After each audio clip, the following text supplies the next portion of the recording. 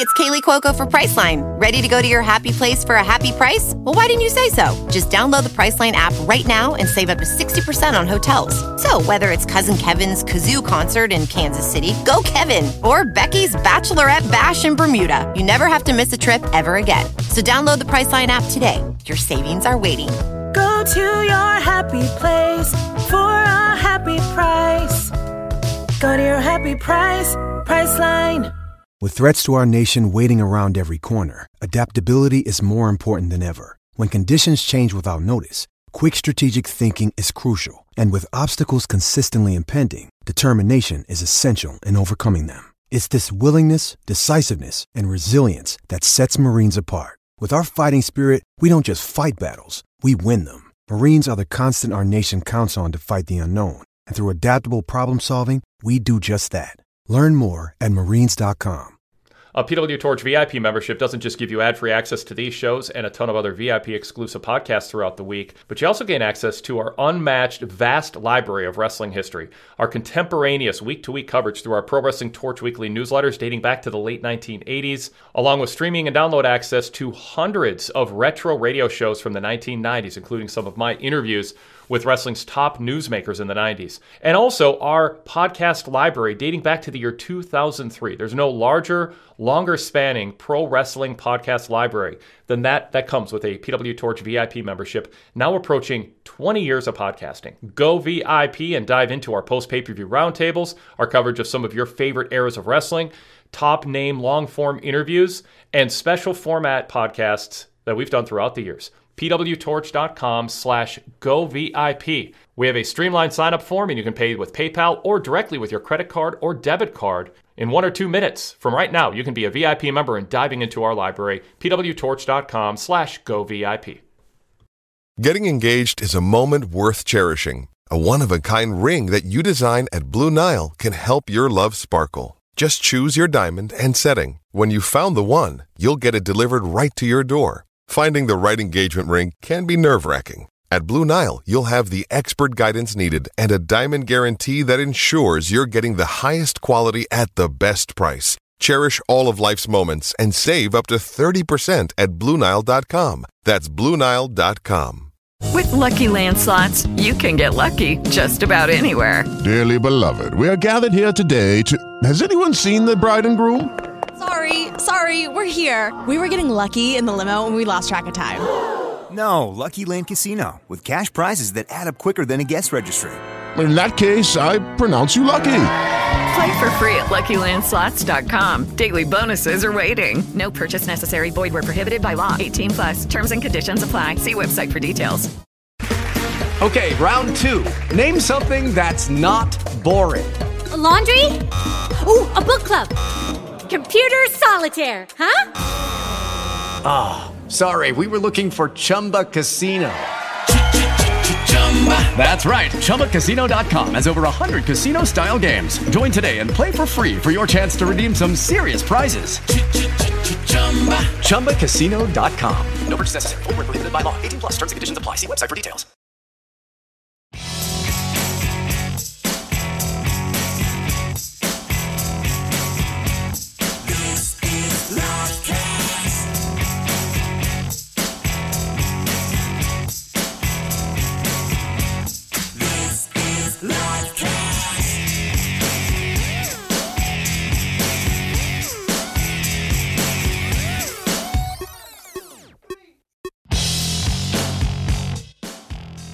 Good afternoon and welcome to another edition of MMA Talk for pro wrestling fans for the week of Monday, February 27th, 2023. As always, I am your host, Robert Vallejos, and I'm joined this week by the cinematic Rick Monsey. Rick, how's it going?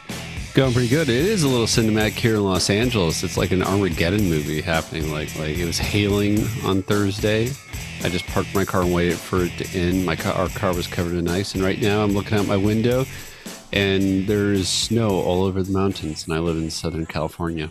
Right, well, we got a severe weather alert earlier for a snow squall, which is just like wind that blows snow, and like your area is covered in snow, but it didn't snow in that area. I can't imagine how people who live, and you have more experience in this than anyone else living in LA, how people who actually live with this year round with snow and scraping just off your weather. carpets. Yeah, just It's weather hell. in general. Yeah. I'm more about I'm you're in California, I'm over here. It's more about fighting the heat most of the time than dealing with the actual elements. And when we deal with the actual elements, not that good at them. So No, not really. Stay inside. That's what's so great about staying inside, TV, eating food. Those are the things you need to do. Keep yourself safe. You just curl up in your bed watching some true crime show, and you have Pornhub on your phone, and you get all tuckered out, and you fall asleep, and you wake up. I got to tell you, at the end of the show, we usually give our kind of media recommendations. I'm in a crime kind of. I'm not in the mood of committing crimes. I'm just in a crime watching head. I've been alone most of the weekend, so yeah. Are you keeping up with that guy who murdered his family? Whose court case is happening right now? The Alex Murda, the guy who testified in his own trial last week. No, I'm keeping up with murders from 35 years ago. Dude, this one's a big one. They already did a Netflix special about him, a true crime show, and his trial's happening right now. It's fat. Are you even a murderer if you don't get a Netflix special? You're not really well established one. I'm weird about this. I love watching these in real time. I like looking back at them. I love true crime stuff. I was literally just watching year 6 of Law and Order right before the show started, and I've seen the episode I was watching like 4 times. I love it so much. That really adds to your 800-year-old man soul bona fides there by Law and Order. Yeah, what's sad is also adds to my old man perspective is that most of the time when the show's over, I've been sitting so long, my back hurts. It's authenticated. I think that comes with watching like Law and Order, though. Like, if you do watch long enough, it's not from actually you're sitting your age. It's just part of the effect. You get empathetic with the target audience. Like if I'm watching like a concert for like that's generated towards like 15 and 16-year-olds, like I want to get up and dance too. It has that effect. That's what Law and Order does to you. The problem when you watch it like on demand on Peacock or on DVD, you don't get those pee breaks that they usually have for the commercial breaks because if you're staying with that demographic, you have to get up and go to the bathroom 6 times every episode. See, I know it's an NBC Universal show, but like the network of CBS is just so tailor made for old people. I love it, and I'm a fan of CBS. I am, but like everything on that network is tailor made for old people. I would got to say, the Law and Order, I only ever know the end of the episodes because they run them quite frequently right before Raw.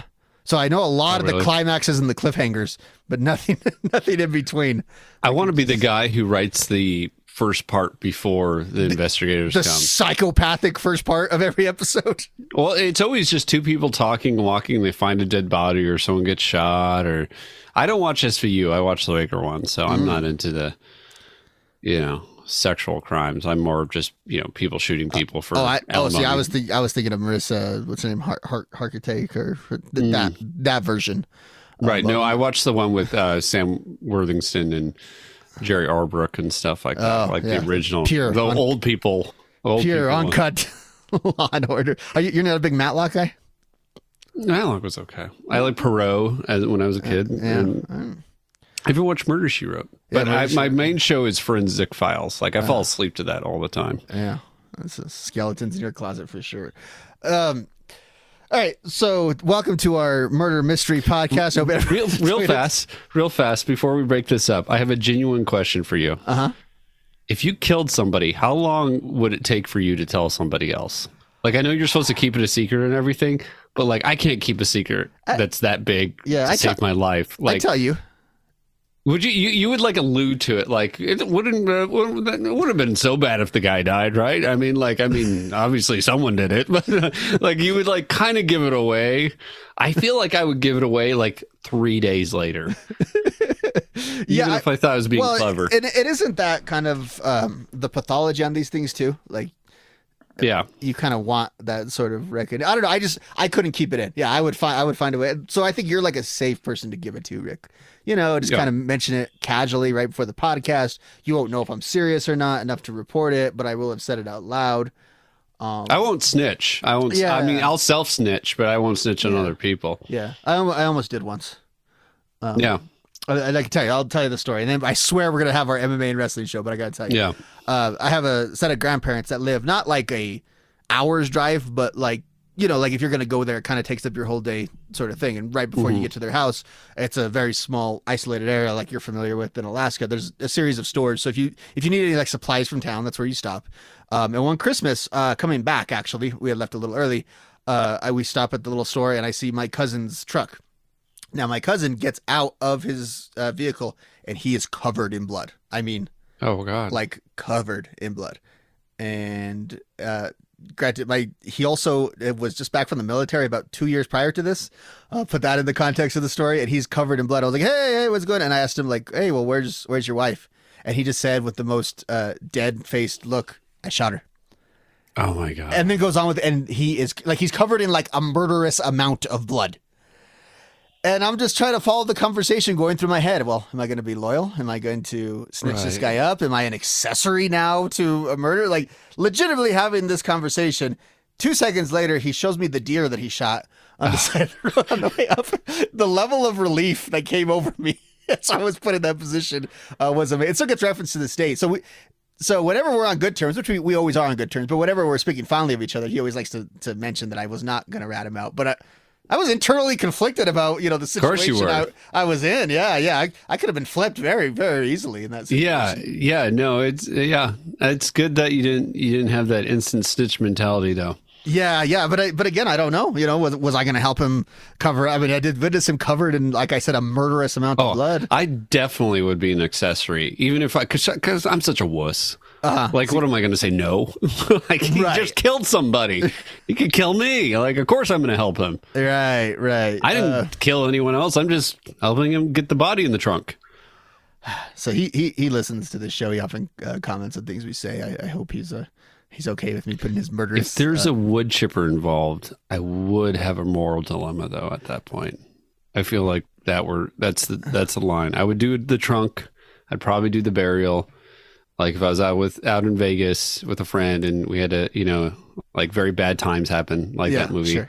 Something like that. I could see that, but you realize, Rick, now, if any of us are ever in the proximity of anything that's happening, this podcast here is going to be the evidence. The evidence exhibit A. Yeah. Really he literally said he would do it. Literally. Speaking about getting away with a crime, man, that Jake Paul Tommy Fury pay-per-view, that was robbery right there, but we can get into it later. We will get into that. We will also get into the main event of this week, which is our upcoming UFC pay-per-view, UFC 285, featuring the return and debut in the heavyweight division of Jon Jones. But we first must talk about what happened in the UFC last night. And if you want to comment on anything we talk about, you want to confess to a murder? MMA livecast at gmail.com. MMA, LIVECAST at gmail.com. That would be the place to do it. I will probably turn you in if you confess to murder. You are not my cousin, right? That I grew up with. Email, social media is a whole different deal. There's no allegiance there. Snitching abound. Yeah, digital tracking. I mean, come on. But if you feel the need to confess, the inbox is open. All right, Rick, let's talk about yesterday's UFC event, which we didn't do a good job of previewing on yesterday's show. And good thing we didn't, because main event actually didn't happen. Mm-hmm. We actually lost the main event during the event. It's my favorite version of losing the main event, when you lose it during the event.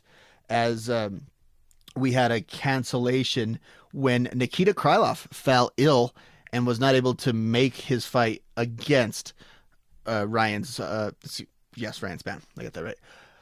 So obviously, it's just one of those things. It happens during MMA. It's really one of the only sports where this kind of thing happens in this way. I mean, in other sports, you have performers that don't perform, members of a team, but that team still generally plays. You rarely get an all-out cancellation of a football game because the quarterback couldn't play. But we did end up having that here. So we had no main event.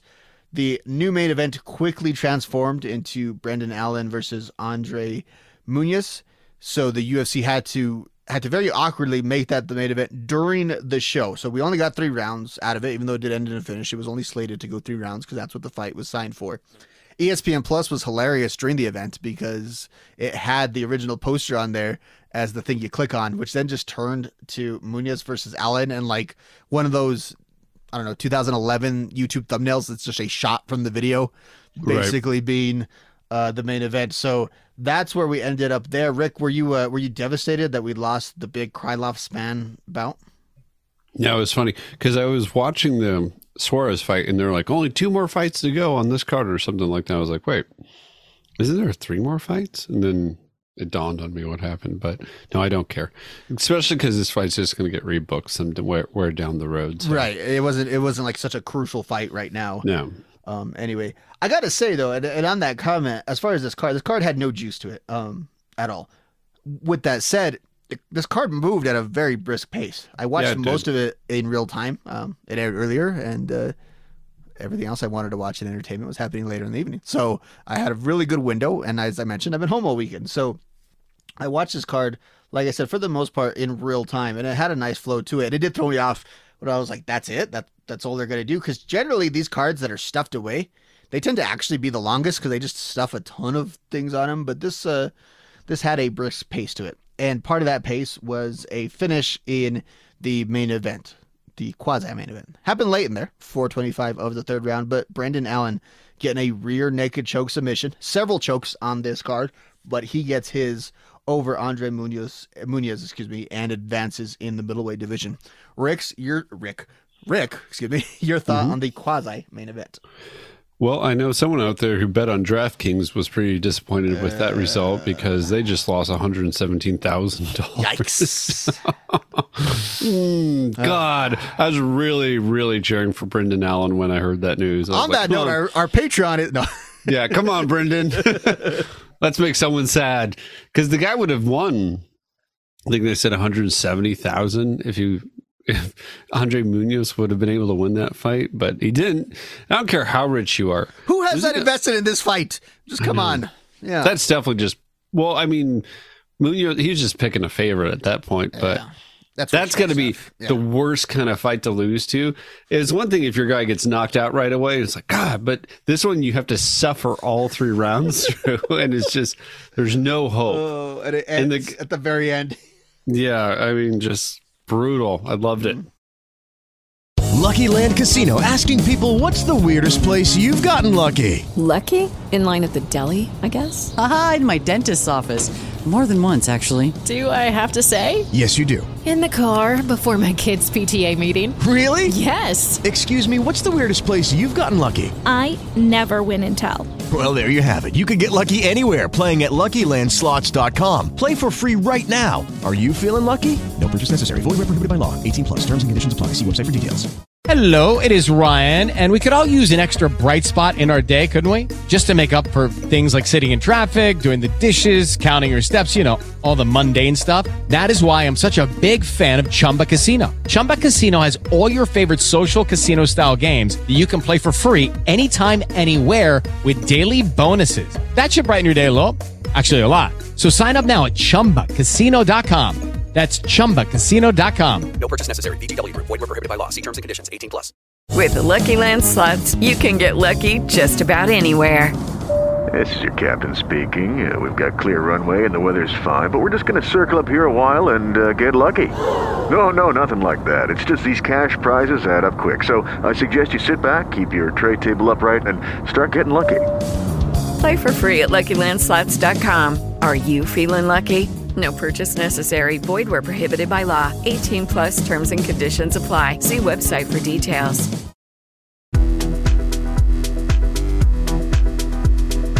Daily Cast listeners, thank you, first of all, for streaming the shows. Be sure you're subscribing. Just search PW Torch in Apple Podcasts or wherever you listen to pro wrestling podcasts. But while you're at it, if you're not yet, please subscribe to the Wade Keller Pro Wrestling Podcast and Wade Keller Pro Wrestling Post Shows. Search Wade Keller and see 2 logos pop up, a blue one and a red one. The red logo, the post shows, cover Raw and SmackDown each week with a fast turnaround time of a couple hours after the show's end. And also every Saturday we present a flashback to our analysis from 5 years ago that week, covering Raw. Jason Paul from ProWrestling.net joins me, and we analyze what happened on Raw 5 years ago. So check out that time capsule every weekend. The Blue Logo Show features the Thursday flagship, plus our first run interviews, our classic interviews, and our mailbag segments. So again, search Wade Keller and click subscribe to both the red logo and the blue logo.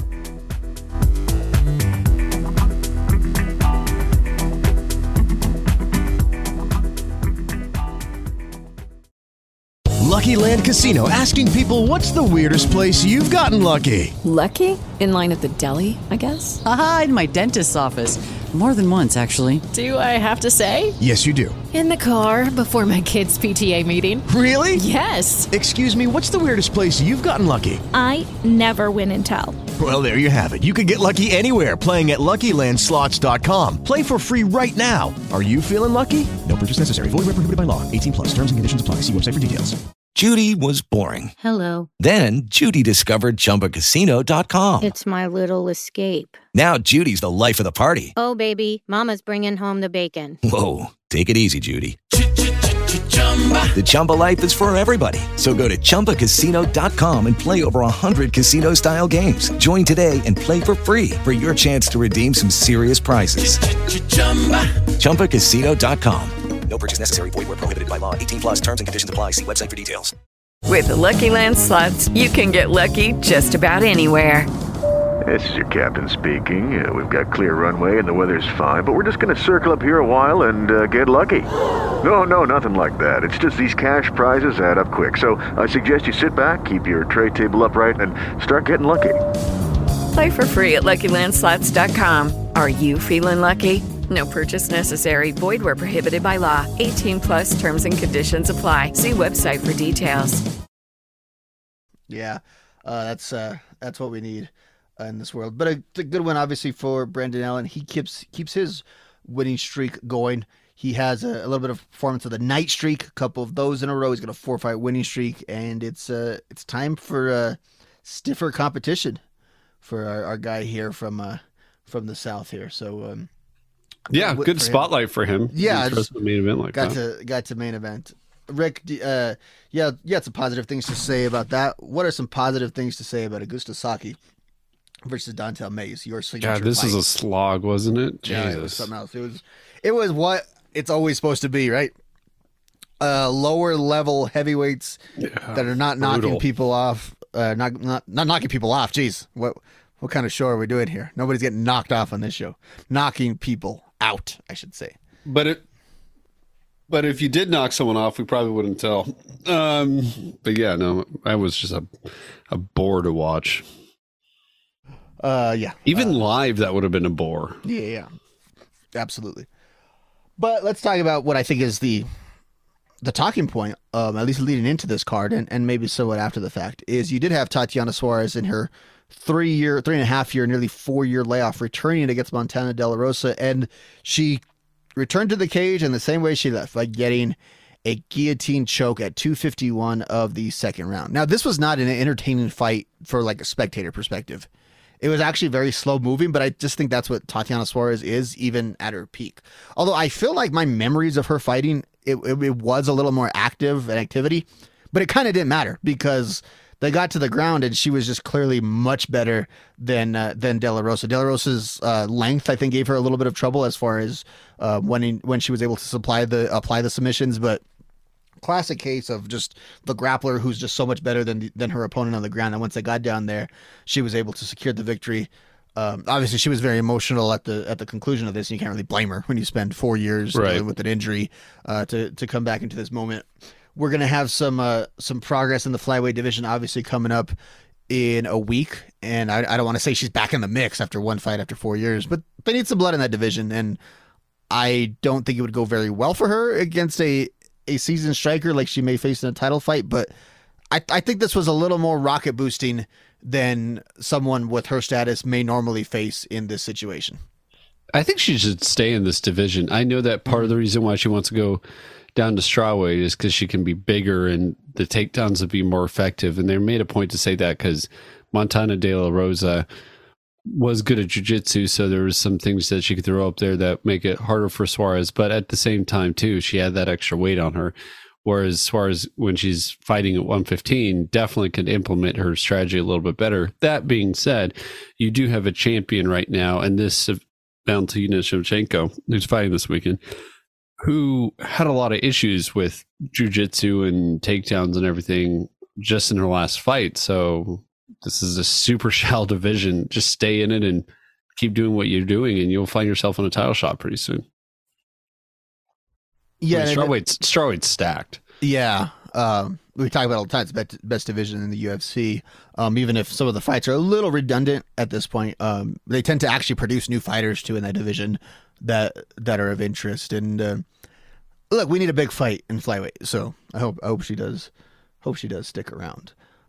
Prior to that, Rick, we had a fight for the way the announcers build it for like the Canadian National Championship here. I know. Between Mike Malott and Johan Leonese. And I gotta say, my guy Mike Malott, he got the arm triangle choke at 4:15 of the first round. This guy, I think, is like my creative fighter in a theoretical video game in like 2004. Because he came out to some 41 there, having a good time, telling jokes during the whole thing. He's also in our crew that I think probably should just take up modeling instead of actually being in the UFC. Doesn't actually look like a fighter. Johan looks like a fighter. Right. Johan looks like a fighter. Mike Malott kind of looks like Alan Joban's best friend. Doesn't he? Yes. Just light skin and dark hair, tall. Yeah. Yeah. They're all going to hang out with Luke Rockhold and do some modeling or something. They all were cheering for Tommy Fury today. Oh, for sure. For sure. Some other notes too. That was the main card, by the way. It was those 4 fights. The prelims, though, have some things to take note of.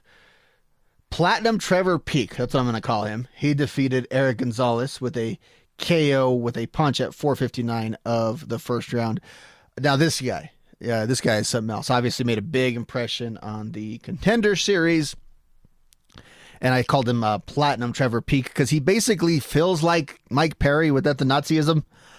Talks like him, kind of moves like him. Very bootlickery towards the boss in this one. I'm sure that'll age well in like 5 years whenever he's fighting on the local circuit. But this was kind of his moment. Man was emotional at winning this fight. Giving hugs to Buffer, getting autographs from Buffer. This guy had the time of his life over Eric Gonzalez yesterday. He also hit him with a shovel punch. I don't even want to call it an uppercut. It was like a shovel punch. It looked like it really hurt Eric Gonzalez. They could have stopped that fight about 3 punches before. You had Jasmine Jasdavicius just completely dominating Gabriel Fernandez. Jordan Levitt got a good win he needed over Victor Martinez, TKO due to knees and punches. O'Day Osborne defeated Charles Johnson by split decision. Now, this fight had an interesting moment, Rick, because you had a low blow. O'Day Osborne took like the full 5 minutes, but we're in the Apex Center. So you can hear the announcers. They basically just started interviewing him during the 5-minute period. It was pretty surreal. Never really seen anything like this. At one point, shout out to our show, where we always joke about the announcers doing podcasts during the broadcast. Well, Michael Bisping straight up said, hey, wait a minute, we're doing a podcast here. We're interviewing a fighter as we're talking. So that was interesting, but ultimately, you know how the low blow fights kind of go with all that going on, but it ended up in a split decision. Not the most entertaining fight, but that was just a unique moment in the proceedings. Really get tired of the Apex Center. That was kind of what I was intimating with that there. And then you also had Joe Solecki defeating Carl Deaton with a technical submission, rear naked choke. I'm loving my technical submissions. Got to get one in every week, Rick. And then... but how did she tap? Or how did they tap? Was it like a stern tap or was it a passive tap? I remember it being passive, but okay. I'd be lying if I said I remember it exactly.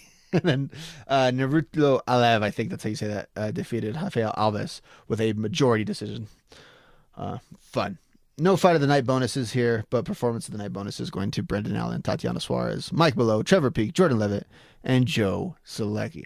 Money all around. Yeah, other than the Suarez fight, which obviously may be significant in the future, just not a lot going on here. Nope. Pierre, this was a fight card for ESPN Plus. That's what it was. You lost your main event, which wasn't even that juiced of a main event to begin with. The function of this card seemed to serve really as an infomercial for next week.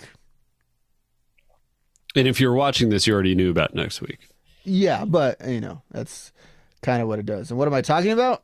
I'm talking about UFC 285.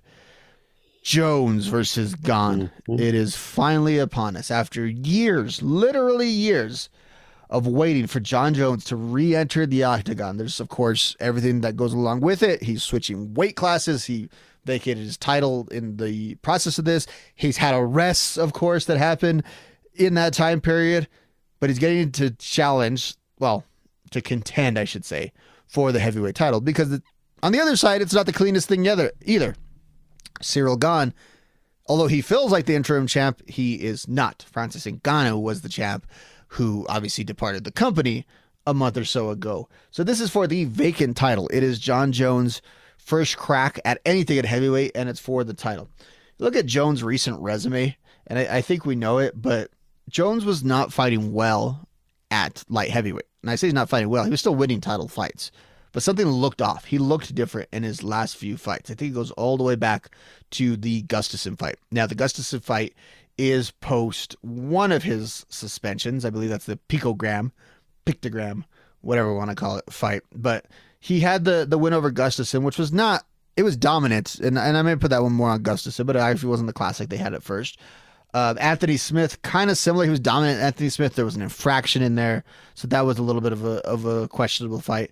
Some people think Thiago Santos actually beat him at UFC 239. I don't know if I didn't necessarily share that. I'd have to go back and watch the fight, and I don't really care to. I definitely thought Dominic Reyes beat him, though, at UFC 247, but ultimately he did get the decision there. So he was trending towards a guy that was getting decisions at light heavyweight. Now, when you seemingly can't knock people out anymore at a lower weight class, it's generally not a good idea to go up in weight classes. But that is the situation here, and I think Jon Jones obviously is a very unique circumstance. He's different than anyone else that's ever switched weight classes. I think we've all said that he kind of had at least the frame for a heavyweight. I don't know if he had the body for a heavyweight, but he's got the frame. And there's been intrigue for years about him fighting at heavyweight. He's been linked to a fight with Daniel Cormier at heavyweight. Fairly recently linked to Ngannou and Stipe at heavyweight. Was calling out Brock Lesnar at one point for a heavyweight bout. But ultimately, Ciryl Gane is his first test for the title. Rick, what are your thoughts just on us being here at this moment? Feels really surreal. I know this fight was announced and we were all excited, even though it was announced in a kind of a silly way. But now that it's here, it almost feels it feels like it's been a long time, but it also feels like it's coming pretty soon at the same time. Because the fact that he's fighting Gane really isn't digesting with me. They don't have a history together necessarily. I know Gane could have been the interim champion, like you said, but he's not. It's a little bit of a lackluster return as far as opponent goes. Obviously, Ngannou or even Stipe would have been more interesting to me than Gane. Than Gane. But we got Gane. He does bring some things to the table that can be a challenge for Jon Jones as far as his speed, his size, his striking, all that good stuff. But I think Jones, if he wants to beat Gane, he can just watch that Francis Ngannou fight and be like, oh, takedowns. Okay, I can do those. So with that aside, just the sight of Jon Jones at 250 or 255 pounds and his striking and everything else, and just the way he will look will be interesting by itself to me. Like, we're going to see a different looking Jon Jones. And I watched the countdown video and he just looks bigger and thicker. And he's so lanky, though, that it might not be that drastic of a difference. Maybe his legs will be bigger and they won't be the bony legs that he always talks about. But it's going to be interesting to see if his fighting style has changed. And I just want to see him. And I want to see him in the cage. My big fear is he's not going to even make it there. Well, I mean, that's always the disclaimer with every Jon Jones fight week is we never know if the fight's official till the bell rings, because we've seen cancellations, or if it'll go overturned. True. We've also not been sure what we were watching was legitimate. That has also been the case in Jon Jones fights. And, so I like to pile on Jones a lot, not because I'm malicious, but the guy just got a lot to pile on with. He's done a lot of this stuff in your area. It's true. So I think I'm probably a little oversaturated with Jon Jones news. Yeah. So there is that. And I don't know. I get disappointed in Jon Jones, just because he really is talent wise, the LeBron James, the Michael Jordan, the Tom Brady of this sport, but his own actions have kept him from fulfilling that promise fully. And so I just think that's generally unfortunate. Now, to your point about it not feeling quite right, I think what that has to do is the opponent, and that's not necessarily a disrespect towards Gane. Gane's actually, in some ways, a good first opponent at heavyweight had it not been for the title. But you just kind of figured Jon Jones fighting for the title at heavyweight in his first fight, it's going to be like one of those names you mentioned, like a Stipe, like an Ngannou, not from this kind of vacant title situation. So I think this definitely takes a little bit away from that. Now, Gane obviously is a very challenging opponent. I think he's a tricky opponent, but like you said, if he couldn't out-grapple Francis Ngannou, someone like Jon Jones, who's extremely capable at grappling, I think is going to be a big challenge. What's funny about this is, and it's always been the case when you thought about Jon Jones at heavyweight, he doesn't necessarily have a size disadvantage as far as his limbs. Like, that's his advantage at light heavyweight. No one else that weighs that much is that size. So that's an advantage he has had. It's kind of similar to Anderson Silva, obviously, over the years. A little bit to Israel Adesanya as well. But I think, Jones was able to put it together at a higher level maybe than either one of those two guys ever was. Because the greatness of Jon Jones is the combination of the physical gifts with the good strategies and the precision and the great coaching and all that stuff has made this Jon Jones unbeatable figure that we have. Yes, he's not technically undefeated, but he's never really been beaten definitively in a fight. And this, though, would be the time for it to happen without it being like a harm or foul situation necessarily. Like, I'm not going to pick against him. I am officially picking Jones to win this fight. I think Jones will be your new heavyweight champion when we crack open the microphones next weekend. However, if he were to lose, I don't think it would be like an invalidation of Jones. It's a big deal to go up in weight classes. We see this go badly all the time. It might go well, could go well, and maybe, for the interest of the sport, I think it is the best thing that could possibly happen. I'm just saying, if it doesn't go well, I don't think it's a disaster, even if it may be portrayed as such in the discourse soon after. Judy was boring. Hello. Then Judy discovered ChumbaCasino.com. It's my little escape. Now Judy's the life of the party. Oh, baby, mama's bringing home the bacon. Whoa, take it easy, Judy. The Chumba life is for everybody. So go to ChumbaCasino.com and play over 100 casino-style games. Join today and play for free for your chance to redeem some serious prizes. ChumbaCasino.com. No purchase necessary. Void where prohibited by law. 18 plus terms and conditions apply. See website for details. Give yourself a reason to look forward to going to the mailbox each week with a PW Torch newsletter paper copy subscription. Details at pwtorch.com/papercopy. It's 12 pages every week, packed with my TV reports, along with exclusive features such as my cover story on the top story of the week, our pay-per-view roundtable reviews from the Torch staff, exclusive feature-length columns from Greg Parks, Rich Fan, Sean Radican, Alan Cunahan, and Zach Hadorn, Torch Talk transcripts, the latest news, and more. pwtorch.com/papercopy. Take a break from screen time and settle in every week with a mega dose of wrestling news and analysis with a Pro Wrestling Torch newsletter, paper copy edition in the year 2022. You can get a full year of home delivery for just $99. Or try us for an 8-week trial subscription. pwtorch.com/papercopy. No, look at the guy who almost beat him once, Gustafsson. When he went up to heavyweight, it went terribly for him. So we've seen it happen multiple times. But yeah, I think Jon Jones at heavyweight makes things interesting at heavyweight. There needs to be a little bit more interest in heavyweight. There's some up-and-comers, but nothing too sexy. So Jones coming back and staying clean and winning a couple fights would be amazing. Ciryl Gane beating him would be good for heavyweight too. Francis Ngannou does loom over this division, sure. But I'm going to get over that conversation pretty quickly. Give me a couple more title fights and I'll pretty much forget about him, especially when he gets washed out in a boxing match against someone reputable. Well, I don't know if that has anything to do with it other than it's just time will, like nobody delegitimizes the light heavyweight champion anymore. And we know Khabib is the best light heavyweight in the world and of all time. So, eventually that's different than the invalidation that like maybe Daniel Cormier had to experience when he was the title when the other guy was on suspension.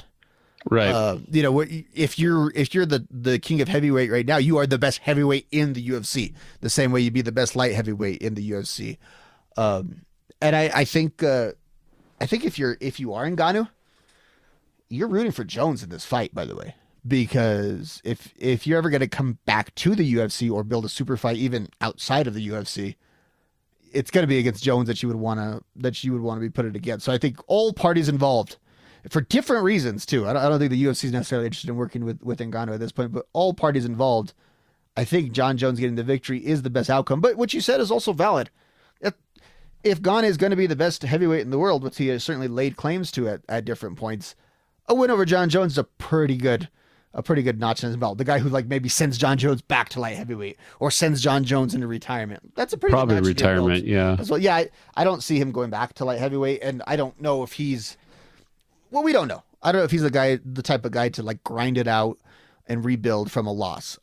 We saw, Ronda Rousey was not able to live in a world where she was not undefeated. I don't think being undefeated, because technically he's not, but I don't think it defines John Jones as much.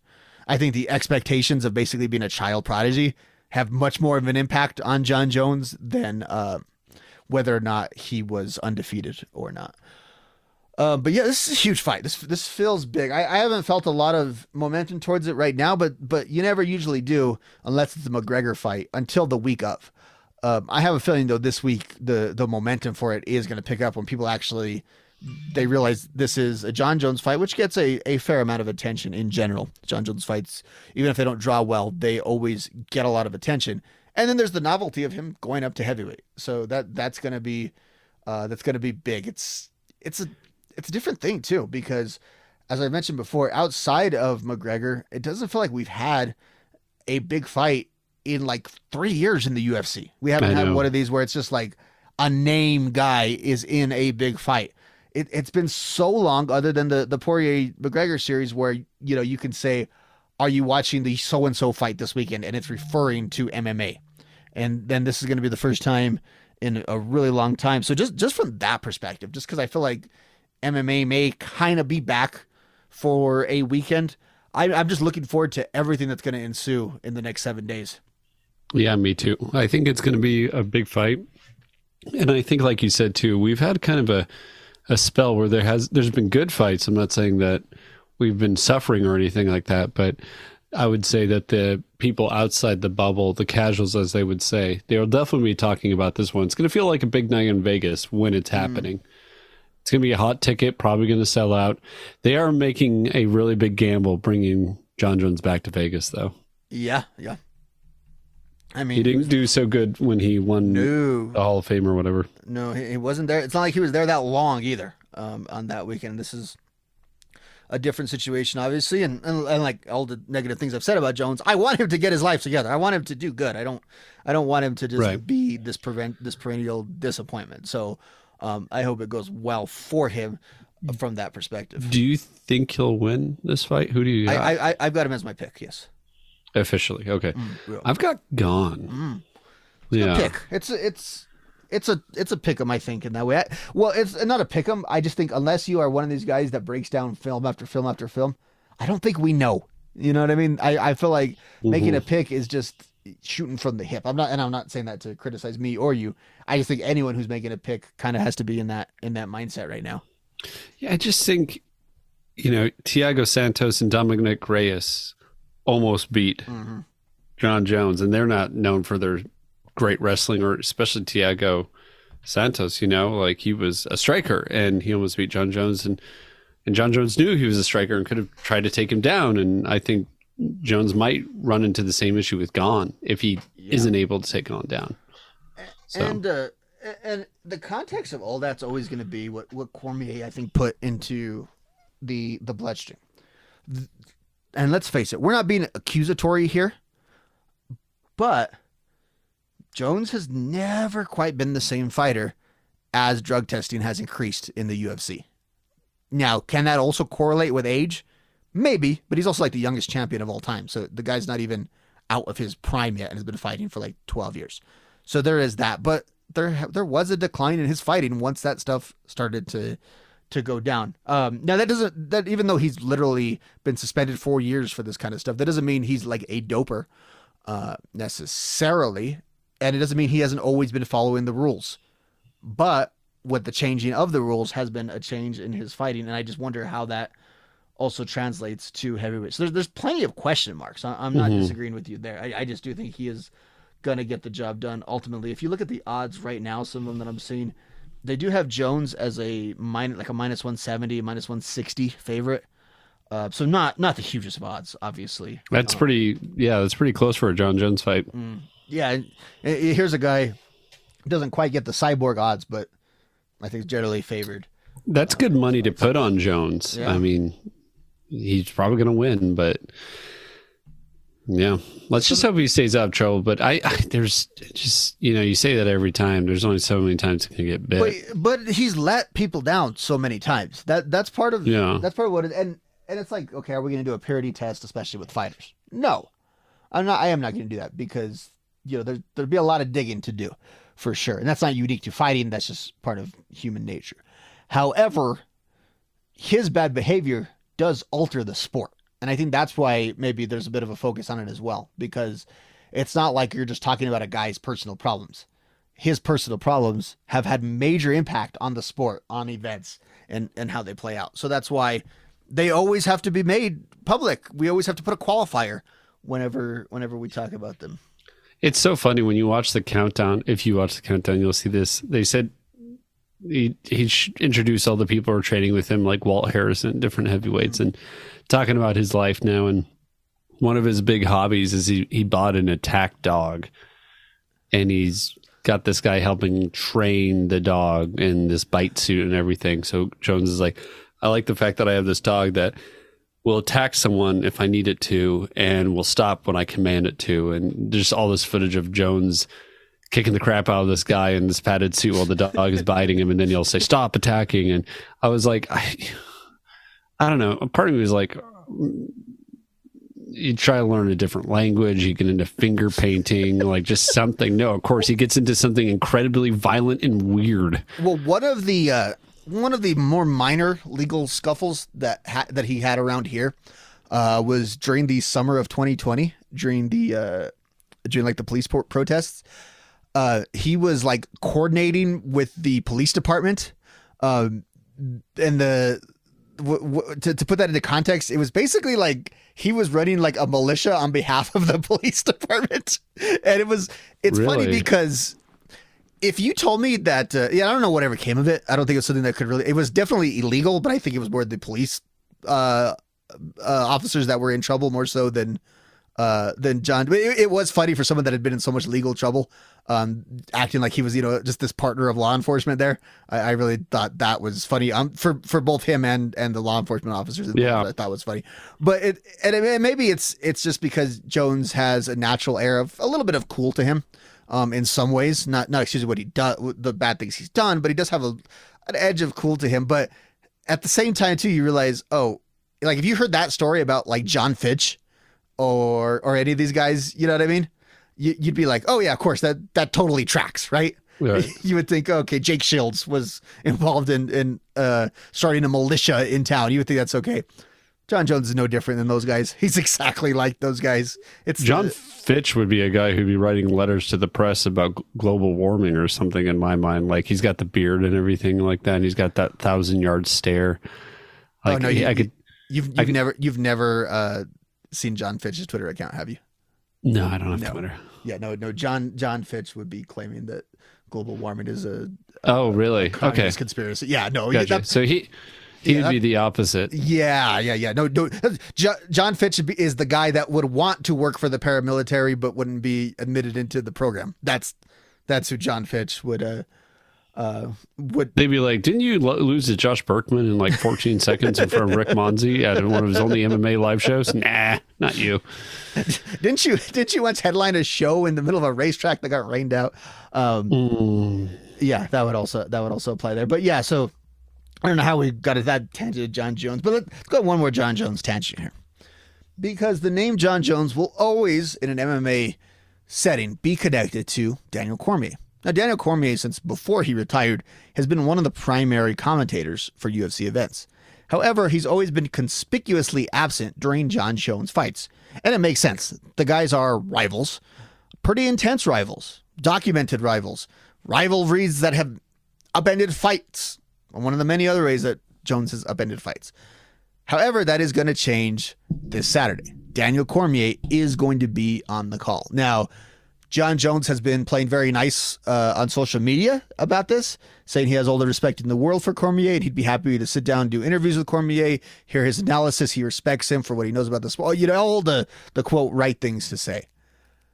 But Rick, I can't in a million years believe that this is going to be handled with any sort of professionalism that isn't awkward as hell. It's bad enough when Dominic Cruz has to begrudgingly say nice stuff about Uriah Faber on the broadcast, and their rivalry goes nowhere near as deep, I would say, than the Jones-Cormier rivalry. So how much of your keen ear will be on just the commentary interactions and the fight week interactions of Jones and Cormier?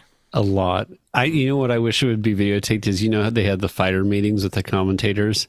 I'd just love to see DC sitting across from Jones asking him questions about his career and just be like the time I kicked you in the head and made you cry. Well, and see, that's the thing is, I actually have always sensed the animosity comes more from Cormier towards Jones than it does the other way. Absolutely. It all got started because Jones went up to Cormier and said, "Hey, I heard you're a wrestler. I bet I can take you down." And Cormier took offense to that. Searching for more great pro wrestling talk? Then join me, Jason Powell, host of the free weekly Pro Wrestling Boom podcast.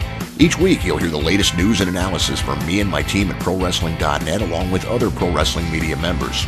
Plus, the Pro Wrestling Boom podcast features long-form interviews with notable names in the pro wrestling industry. Subscribe in iTunes, Stitcher, Downcast, and all your favorite secondary apps, or visit us directly at pwboom.com. Once again, that's pwboom.com.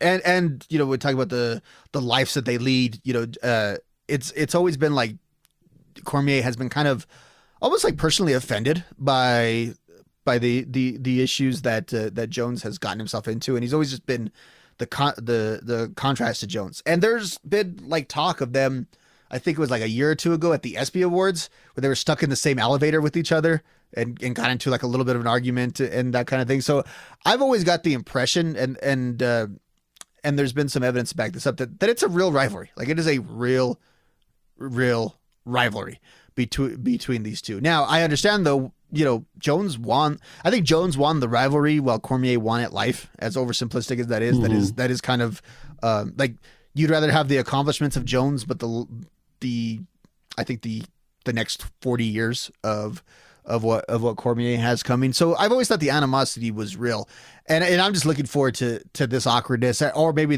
the after effect, the podcasts the week after. It's all to watch, and we've seen this in sports over the years, and I've always found it funny where you'll see a guy go into media, and usually the awkwardness is in the other way, you know, because now he's got to criticize his teammates, and sometimes that can have all kinds of consequences. I never trust an ex-New England Patriot whenever they're talking about Bill Belichick on ESPN. It never sounds credible. With that said, the other end of it is when you have a spat with the teammate and then you work for like a league partner.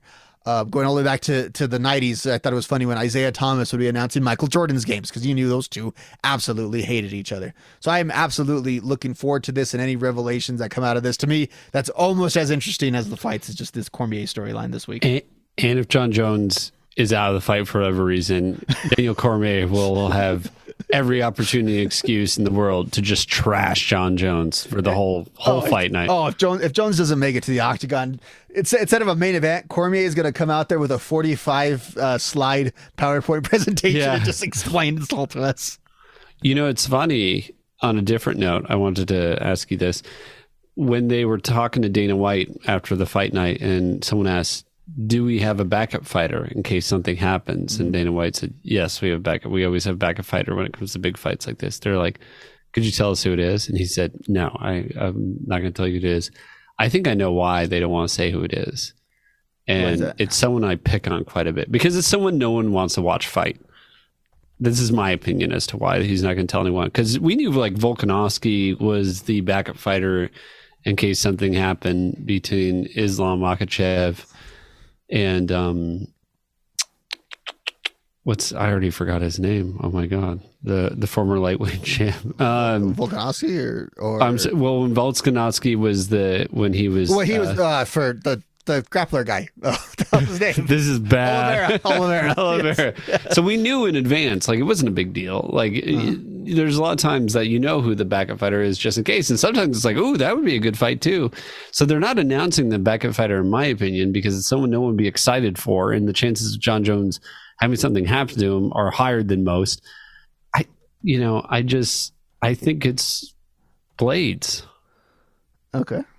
I think he's the backup fighter. I bet you Blades will walk out there and be weighing in this Friday, Curtis Blades, and that'll be it. And hopefully the fight will. What a letdown to pay for Jones versus Gane. Right, and have Blades a fight event. That's why I don't think they want anyone to say anything, because he couldn't probably get a backup fighter. Who else is available to be a backup fighter in heavyweight right now? No one. So it's Blades. I'd bet you money, real money, that Curtis Blades is the backup fighter, and they don't want to advertise it because that's how unmarketable Blades is. Watch me be totally wrong, and it's someone else, but I think it's going to be Blades. It's gonna be Cormier. Cormier's gonna take off. It's gonna be like when the announcers enter the Royal Rumble. Yeah, like he's gonna take off his. That would be hilarious. Enter the ring. Oh my god, that'd be the greatest moment ever. That would be amazing. The backup thing is real. Like I've heard anecdotally, and I don't know how much this spreads out, but like I've heard people tell me they don't buy Jones fights till like the day of. I've been told that before by actual living, breathing human beings because they know. Yeah, I don't blame them. Especially now that.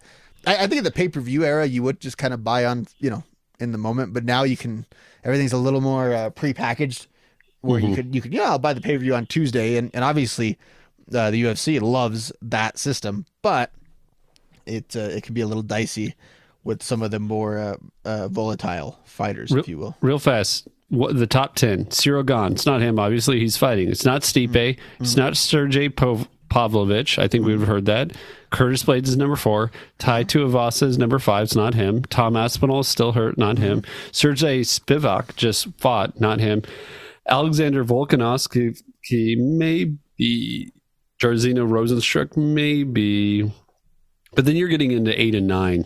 I mean, Curtis Blades is number 4. It's him.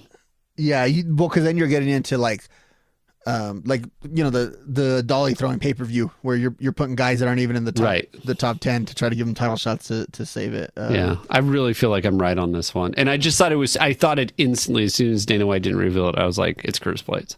Yeah, because that's generally not a state secret. Am I wrong? Like, right. I feel like we know who is. No one wants to watch Gane versus Curtis Blades. That's why you're not saying anything. Yeah. And that is 30% possible.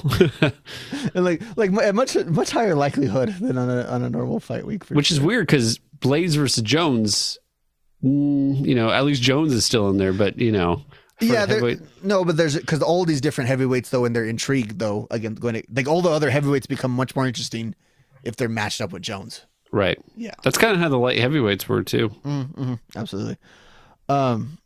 Okay, so that's a lot on that main event, but we also have another division that we spoke about earlier in the show, women's flyweight. We have a title match there. Now, women's flyweight is a weird division because you have a great champion in Valentina Shevchenko, and that's exactly the problem. Valentina Shevchenko just does not have competition. Now, she did have a split decision victory in her recent fight versus Talia Santos. Usually, I say usually, that's a sign that there are cracks in the armor. Prior to that, though, she was basically finishing all of her fights. She does have some fights that stick out, like the Jennifer Maia fight or the Liz Carmouche fight, that were boring fights, but that doesn't mean she wasn't very dominant in those fights. They were just not very exciting. But basically, since the creation of this division, she has been the division, and she has some contenders that are just uninspiring on a general basis. And I would honestly put Alexa Grasso kind of in that category. Alexa Grasso is someone that I feel like her whole career has played out on the course of this podcast. that we've watched a lot. Obviously, she's under 30 years old. She's on a nice little win streak, but I say she doesn't have an impressive resume, but I don't think an impressive resume can exist in this division because there's such a gulf between the champion and all the contenders.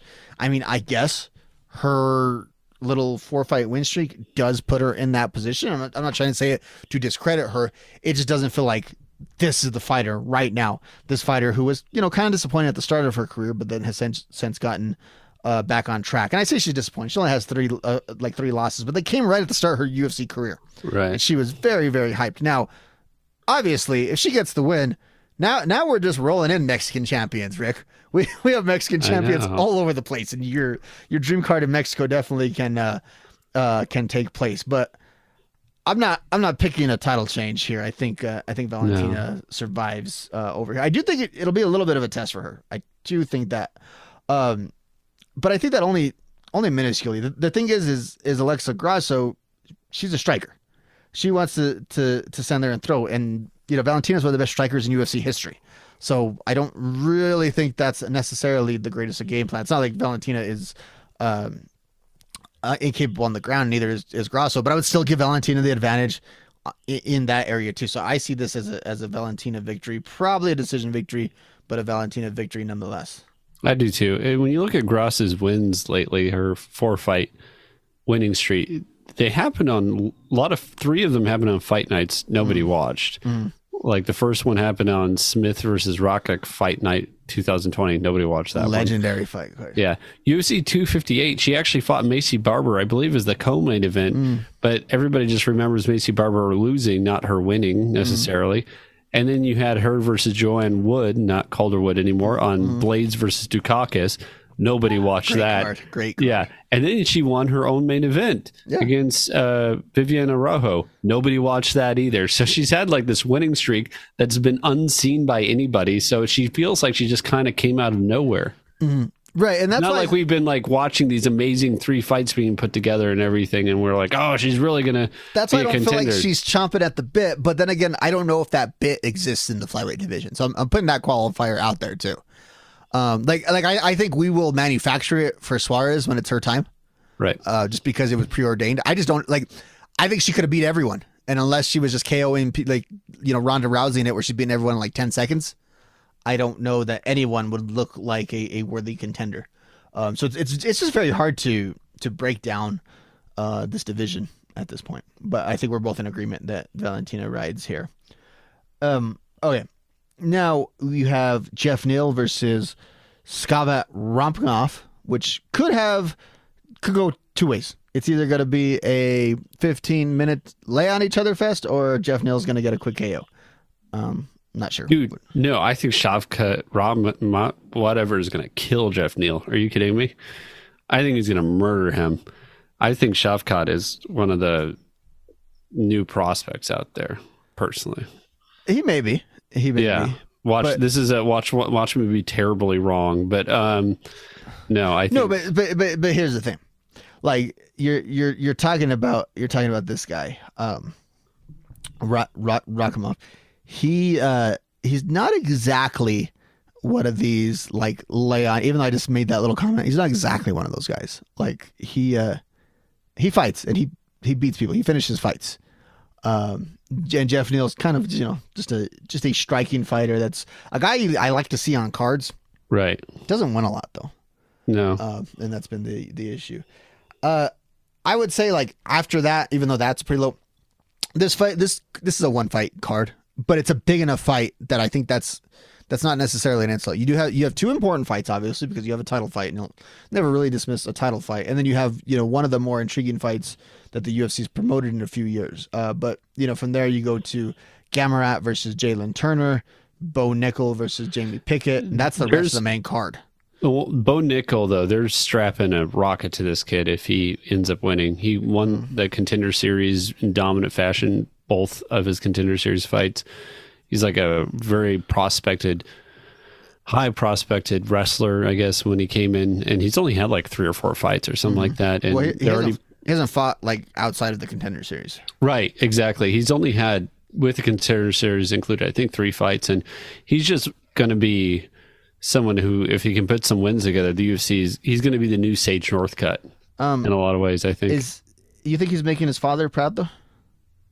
Who, Bo Nickel? Yeah. Who's his father? Friend of the show, Sam Alvey, don't you think? Oh, he does look like Sam Alvey. Yeah. He looks like the version of the son that could actually beat the dad up, though. Colby Covington, man, Colby Garbrandt, man, how you have fallen on the prelims and main event of the prelims. It's still back in the bantamweight division. Okay, I got you. But if you cut off like the two main events and just swapped the rest of the main card with the prelim card, I think that would make more sense on this card, because just from a names perspective, there's like a little more going on, I feel like, on the prelims. On the prelims. Yeah, as you said, Cody Garbrandt versus Trevin Jones. I don't know what the hell to make of Cody Garbrandt's career. He's kind of sad. He's 31 now, so he's no longer the young buck, no pun intended, that he was before. But since his win over Dominic Cruz, way back in December of 2016, on the card that Ronda Rousey retired on that card, way back over there. Wow. He's won one fight since then, and that was his KO over Rafael Assuncio. He had the series with TJ Dillashaw, in which he got finished both times. The Pedro Munoz fight. Rob Font beat him a couple years ago, and then at the end of last year, he lost to Kai Kara France. Dude, that's crazy. He hasn't won since I was 32 years old. Yeah, that's been. Wow. He's won one fight in there. He had the. Oh, that's right. That's right. But I mean, he was another, like, whenever he beat Dominic Cruz, like, it felt like we were in the Garbrandt era, and for like the really first like 10 minutes of the Dillashaw fight, it felt like we were in the Garbrandt era, and. Remember he was in that stupid commercial where like his girlfriend was with him and his dad, like girl's dad, was there or something like that. He was just like, Cody Garbrandt, UFC champion. I remember he was in like a Metro PCS commercial. That's what it was. Yeah, right, where they're like cleaning the rug, right? Isn't that yes. One? Yeah, FS1 days for sure. Are you a nostalgic wrestling fan? Do you want to hear about shows you haven't seen in 10, 20, maybe even 30 years? Well, I have the show for you. I'm PWTorch.com contributor Frank Pettiani, and since December of 2020, I've hosted Pro Wrestling Then and Now. Together with a rotating chair of co-hosts, we go back and review old shows from top to bottom, talk about where the wrestlers were at the time, and compare what's taking place now to what took place then. You can hear this, along with other shows, as part of your PW Torch VIP membership, with exclusive podcasts just for members, compatible with the Apple Podcasts app. Visit pwtorch.com/govip for details and sign up form.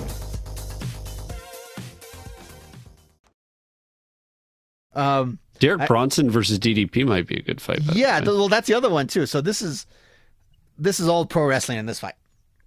You got the veteran in Derek Brunson, who he's 39, and I don't generally think too highly of him, but like he has a loss about a year ago to Jared Cannonier, and that kind of ended his run. But he was on a nice little run before then. He really was. And we were kind of having to begrudgingly give him credit for that. He even got shoehorned in that main event by accident that one time against DDP, who we don't know if DDP is a good fighter. We just want Vince to book him in Vince's theoretical wrestling promotion because he looks like a G.I. Joe. He really does. Yeah. He's one of those guys, like so many others, where they could just be a male model and they'd be in the main event. Like if this was wrestling and not a legitimate sport, Duplessis would easily be. He would right now have an undefeated streak going, holding a lower title. Yeah, that's what he would. Yeah, he looks like Austin Theory, basically. Yeah. This women's flyweight, they could easily plug one of these ladies into the voodoo doll match. It's the voodoo doll match. They are both sitting there with the voodoo doll of either of the two people in the main event and poking it. I hope Amanda Ribas loses, because I cannot stand how over enthusiastic she is when she wins, or anytime she comes in the ring. She's just always so happy. Everybody loves her. She's always waving, smiling. I just want Vivian to end her. Like, not her life. That sounded terrible, but just, win the fight. I'm going to report you. Yeah. And then you got a Mark Andrew Barriott card. Another guy that I'm just like waiting for the egg to hatch already. Might have passed the expiration. Julian Marquez, though, remember when he asked what's her face out or something like that? Did he ask a pop singer out when he won a fight? Like Katy Perry or something like that. That's like my beat. I need to look that up. And then you have a Jessica Penn is the other like fighter that you would know on this card. So there's a lot of fallen angels on the prelim Really side, is. and really one fight on the main card. With that said, I haven't looked this forward to UFC event in like Dude, yeah, 6 months, so I'm invested. Like I'm ready to go on this one. Oh, by the way, Alexander Volkov is fighting the following week. It turns out. I was looking so at we the next. get 2 high energy events in a row. Well, so he's not going to be the backup fighter. Oh, okay. So that strengthens. That strengthens my case. This month, by the way, is just ridiculous with the amount of. Every week, did you see what they got? So we got John Jones and Gon coming up, and then after this, next week we got Jan and I never can say his name. Dvalishvili. I don't know, but he's the guy who basically Dana White was angry at because he ruined Jose Alto's retirement match. Anyways, that's the main event. Jan, yeah. So then after that, you got another pay-per-view. The Edwards vs. Usman 3, which is actually going to be pretty good. Kind of a huge fight, yeah. And then after that, you got Vera versus Sandhagen. I mean, that's some crazy main events. And then we have a whole lot of other stuff in all the other worlds that we do. This be a busy month. Oh, there'll be a WrestleMania around there somewhere. Yeah, like a week after that, there'll be a WrestleMania. We have an AEW pay-per-view this weekend. Tons. I'm going to the movie theater to watch that, by the way. Oh. That's your new thing. Yeah. So we have a lot in the chamber after some. And then we got Pereira versus Adesanya. Yeah. This feeling good. That's going to be a big fight too. Feels like we might be in UFC season getting kicked off. Yeah, Gilbert Burns versus Jorge Masvidal will be the co-main event on that pay-per-view. That'll be huge. Big fights. I mean, really just all the way around. And then they get kicked off Saturday night. I did mention it, so I'll mention it quickly. I didn't prep to do a preview for AEW's Revolution pay-per-view. Initially, I was thinking, oh man, it's going to have to be a decision kind of night. I have not adjusted. They've done it for like 2 years now, and haven't adjusted the fact that AEW has their pay-per-views on Sunday now. And I also kind of adjusted the fact, because I almost like scheduled our show all weird around Elimination Chamber, that WWE does theirs on Saturdays. So I thought it was so cool that AEW was doing their pay-per-views on Saturdays. I didn't mind that WWE was also doing theirs on Saturdays. I just think both of them could do it, and I can be in a good mood on Sunday mornings instead of have that pounding headache that I really do. So this AEW's in a weird spot right now. I'm looking at the pay-per-view card right now. I'm not blown away. I can't describe what it is. So they've hit a bit of a weird streak of Dynamite. Like they had like a month and a half of just like really good Dynamites, and then they've had like the last month of like mediocre Dynamite. Like they weren't bad, and they're not like all dysfunctional like the way they appeared to be in the fall. I think this is just it's just the ebb and flow of what pro wrestling companies go through as kind of a cold period. Just nothing feels super hot. Nothing feels super can't miss right now with AEW. They put on really good matches on a weekly basis. The storytelling though right now is just not clicking. Like this MJF Bryan Danielson match, which should be a lot bigger than it is, but they've just had a hard time building it. Like normally they don't build matches pay-per-view to pay-per-view, but they kind of did that with this one. So they had to have like the the Passions of Danielson here as he has those really good wrestling matches like 5 weeks in a row. But then they took a really weird turn on Dynamite this week where supposedly the reason why MJF hates Bryan Danielson is because he takes his family for granted by continuing his wrestling career, which that's the base. Like that's something that looks really good on paper that you could like build out, over the course of a couple of months. It's not like MJF is exactly built as the family guy though on the show. Like that's not exactly the most convincing role for MJF just to be put into like 2 weeks before the pay-per-view. And it's really interesting because initially this is going to be a 60-minute Iron Man match. The build was supposed to be like the wrestler versus the guy that everyone kind of believes can't wrestle. So I think they've just thrown a little bit too much at this in an attempt to sell it. So it just hasn't resonated quite the same way. Moxley, go ahead. I don't want to sit in the theater for a 60-minute Iron Man match. Yeah, I'm not too keen on him in general. I'm super regretting this decision all of a sudden. Here's the thing with Iron Man matches, they're bad. Even if like Shawn Michaels and Bret Hart, two of the 10 greatest wrestlers in American wrestling history, could not have a good Iron Man match. I mean, I don't know how that like The Rock and Triple H had a much better one, but there was a lot of that fit. Their Iron Man match though fit that era where there was so many run-ins and you had the Undertaker. They did enough in an era that wasn't known for great long wrestling. They actually put on, in my opinion, one of the better ones. Brock Lesnar, Kurt Angle had a really good one on SmackDown. But the point is, they're hard to pull off. And I think the selling point of this match is how can MJF pull one out. So that's part of the intrigue. But I would just rather see Danielson versus someone else if you're going to go. I'd see Danielson and Omega, Danielson and Page. Those are the guys who he has wrestled hour-long matches against. Right. If you're going to see that, that's fine. I have nothing against hour-long matches. I don't like predetermined hour-long matches. I also think MJF's going to win the last fall by some stupid, like, punch him with the ring or something dumb. Like, I just don't think it'll be satisfying. Well, no, and that's but I don't have a problem. It'll be like, well, that was an hour of my life. Well, I mean, he's a heel, so they kind of do cheat to win. I know, but 16-minute Iron Man matches are supposed to be athletic. But they always have those finishes, though. Like I mentioned Rock and Triple H. It was the Undertaker, which the Undertaker botched the run-in, by the way, in that one. And didn't he give Triple H someone because he DQ'd the Rock? Yeah, that's how it. That was again. I remember that. That's exactly the finish, but he actually screwed it up so that the announcers had to. The timing. It was the debut of the Biker Taker, but even the initial one, even Brett and Shawn went to overtime. Remember, like that's how that went. And they always. Chinlock City. Yeah, they always kind of end. Like who was it? And it might have been AEW. They did a 30-minute Iron Man match fairly recently. That was a much better concept. Because it still has all the same parameters where you can score a fall, and all that. I have a feeling it'll actually be fairly watchable as an Iron Man match can go. I'm just not looking forward to it like right now.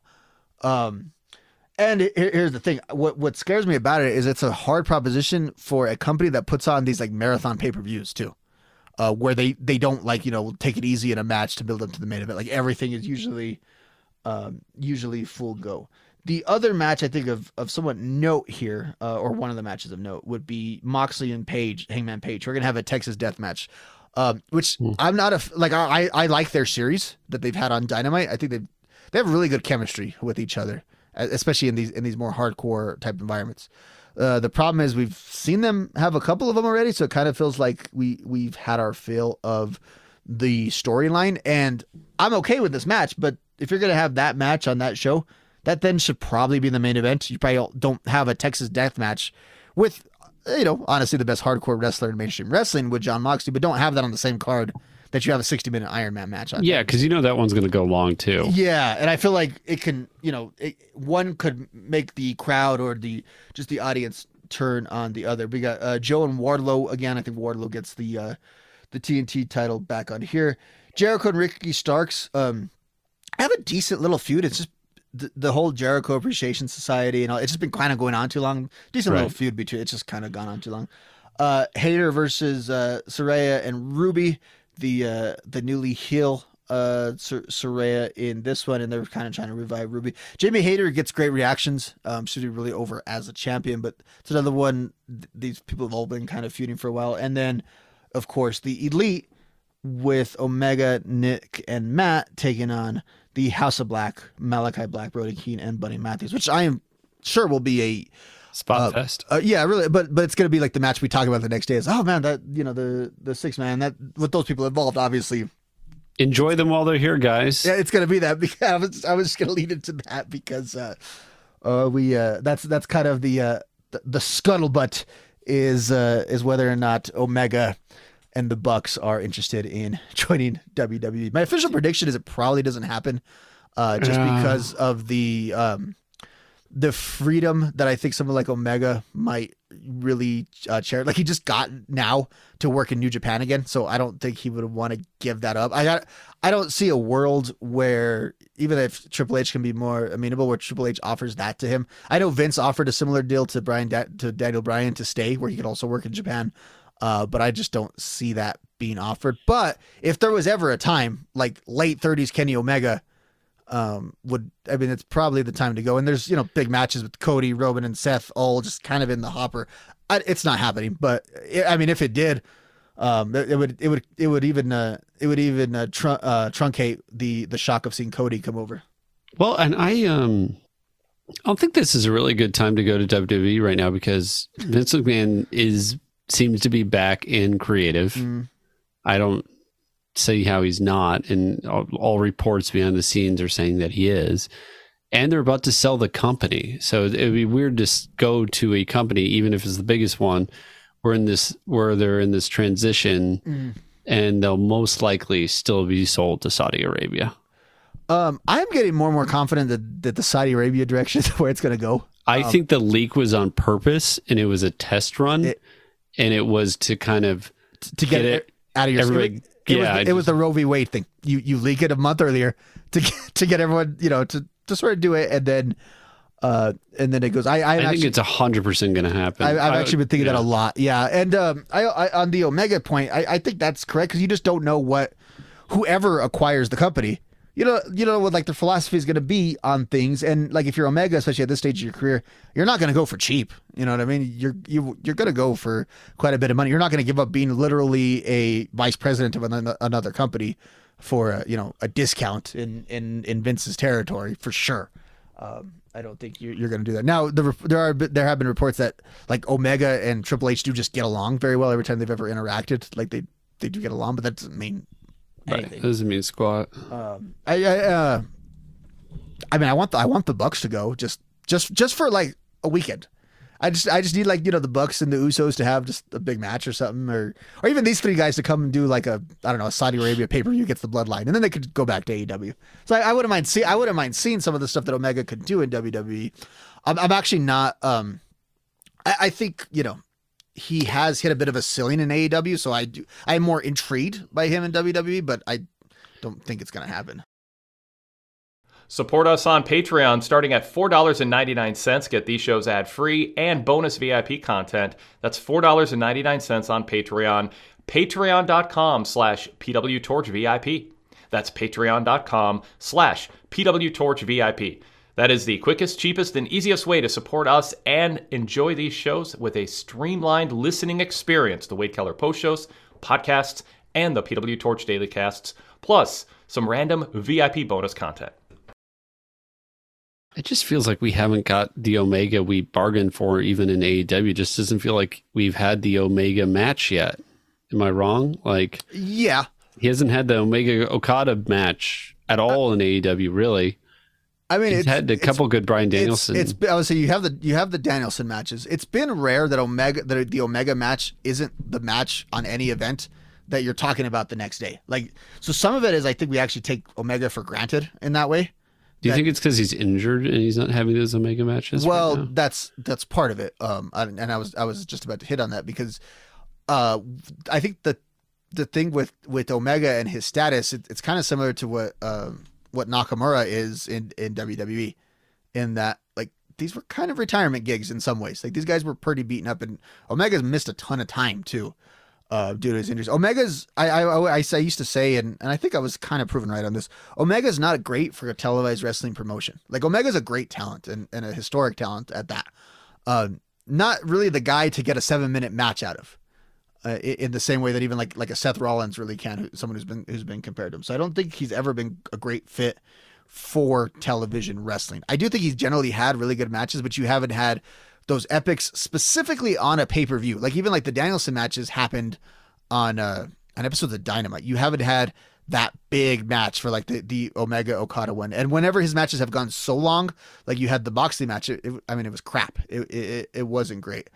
I don't know what the Omega people bargained for is though. I think Omega always has had limitations in this environment. I was never as high on Omega in the 2017-2018 period as I was on AJ Styles, just because I always thought AJ Styles was more versatile, where I made the analogy he's a guitar soloist, Kenny Omega is, where it's got to be this long drug out thing. Now people don't I say people, what I mean by people is people who talk about wrestling on microphones just can't stand the Kenny Omega character in AEW, but I don't think that's actually been related to any of his matches that he's like, I get that. They also make a ton of money off of the Kenny Omega character and all the different methods. I get why they don't change it. But I do think Kenny Omega has left a bit of a sour taste in like analysts' mind, because he's involved in such frivolous. I think people have like internalized the Cornette criticism and have tried to make like good faith versions of it. And I don't honestly think any of it holds up. Like this is like the basis of it holds up, but this is always what Kenny Omega has always kind of been. We got the cleaner for a little bit in AEW and it wasn't very good in that environment. Mm-hmm. Yeah, and I don't think it'll be any better in WWE, honestly. No, I think it'd be worse because at least he can have, you know, some of these indulgent matches, and like the silliness actually will feel like it's conducted by him. Versus once WWE were to get some of that elite silliness, they would just I don't care who was in charge, it wouldn't work well. So get some more money out of Tony Khan there if you're gonna do something. I have seen some this is not reporting. I've seen some speculation that because the Punk situation isn't resolved, that could be something that leads them in that direction. But it's all speculation at this point, Rick. But that is a busy weekend we have ahead of us. But this weekend is still going as we record this. What did you do right before we recorded this show, Rick? Okay, so there is a new tier for when an event happens and you have to pay for it. And so you decide, do you pay for it? Do you not watch it? Do you go to the movie theaters like I do, or the bars? So so we got first tier of pay-per-views, because I watched Jake Paul, Tommy Fury live, and I did not illegally stream it like 60% of the audience probably did. I found a way to watch it legally. So there was ordering it on ESPN Plus. I did not do that and watch it at home because I thought that most of the event was going to be crap, and it turned out to be crap because I watched the prelims. There's ordering at home, right? Then there's watching it at a movie theater, which I don't necessarily think is a tier below, but you're leaving the comfort of your home, paying premium, and going to a movie theater. So I actually sometimes see that as even better than watching at home. So it's like 1A, 1B, if that makes sense. Then there's watching it at a bar, and that is when it's not at the movie theater. You don't want to pay full price, and maybe some friends want to watch it, and they don't fit in your little cupboard of a house that I live in. So that's the other option. Okay, now there's a new option. So we got 1A, 1B. We got level 2, which is bar. Level 3, and this is not ragging on the facility that I'm about to name. I'm just saying it's not the same as going to a nice cocktail bar and watching it on big screen, is going to Dave & Buster's. So now I have Dave & Buster's and then not watching it at all is at the very bottom. So I went to Dave & Buster's to watch this. There is everything at Dave & Buster's that there would be at a regular bar. Yeah. The only thing that differentiates it and lowers it in my tier system is the fact they let kids in there. Uh-huh. I knew that's where you were going. Yeah. Oh my God. It was brutal. And people who bring their kids because they don't have a babysitter, then they have all their friends there and they surround your table, and then eventually they apologize and they say, sorry, boss. And you're like, no problem. I'm just going to the other side of the room. Which is what I did, but it was driving me nuts. Just kids screaming, and they weren't playing the games or anything. They were there with their parents, and their parents just threw an iPad in front of them or whatever. But some were too young to do that. So I'm watching dog crap prelims because, of course, I get there right when the show starts, not when the main event starts. So I'm suffering through this, and then I got these kids screaming in the background. So I watched the first 3 fights. They were like really amateur. First fights ended within the first round, just terrible looking boxing. It's funny, Jake Paul always fights for fighter pay, and everybody on my pay-per-views will get paid this amount and stuff. Like, yeah, you can pay these guys all you want. They suck. And then the guys in the co-main event were actually, it was for a title, I think a WBC title. It was a pretty good fight. Then the Jake Paul Tommy Fury fight happened, and that was crap. That was a bad fight. A lot of people were saying what a great fight it was. I don't see that at all. It was like a hugging fest. Basically, Jake Paul would through maybe a couple of rights and then would just hug Tommy Fury. Tommy Fury would be running away from him and countering him. And the referee got way too involved in the fight, took points away from both competitors for really arbitrary reason. Jake Paul got a knockdown in the eighth round, and one judge gave it to Jake Paul, and I thought Jake Paul lost all but 2 of the rounds. It was just bad boxing.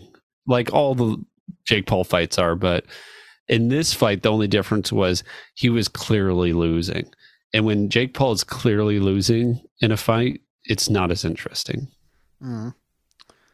Sounds like a great experience, Rick. Why weren't you playing like Rock'em Sock'em Robot Street? I brought my iPad, so I did stay busy. But, it just...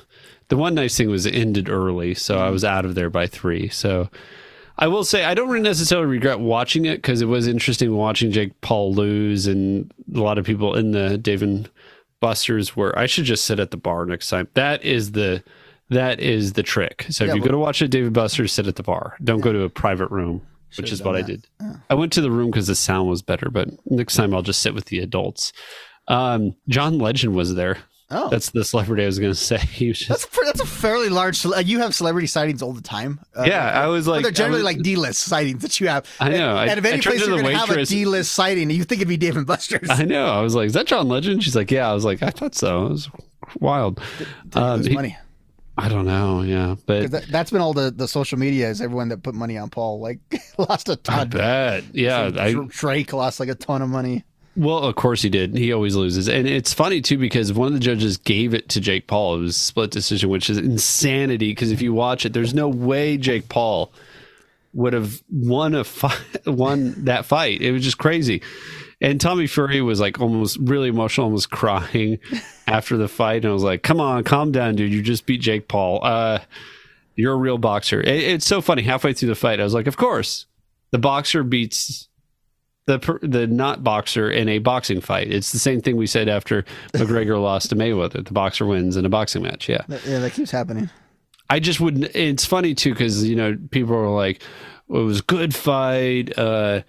Jake Paul really looked like a warrior. Can't wait for the rematch. I'm like, he didn't. It was not a good fight. Anyone who thinks that's a good fight didn't pay for it, for one. And just it was bad. It was a bad fight. Jake Paul.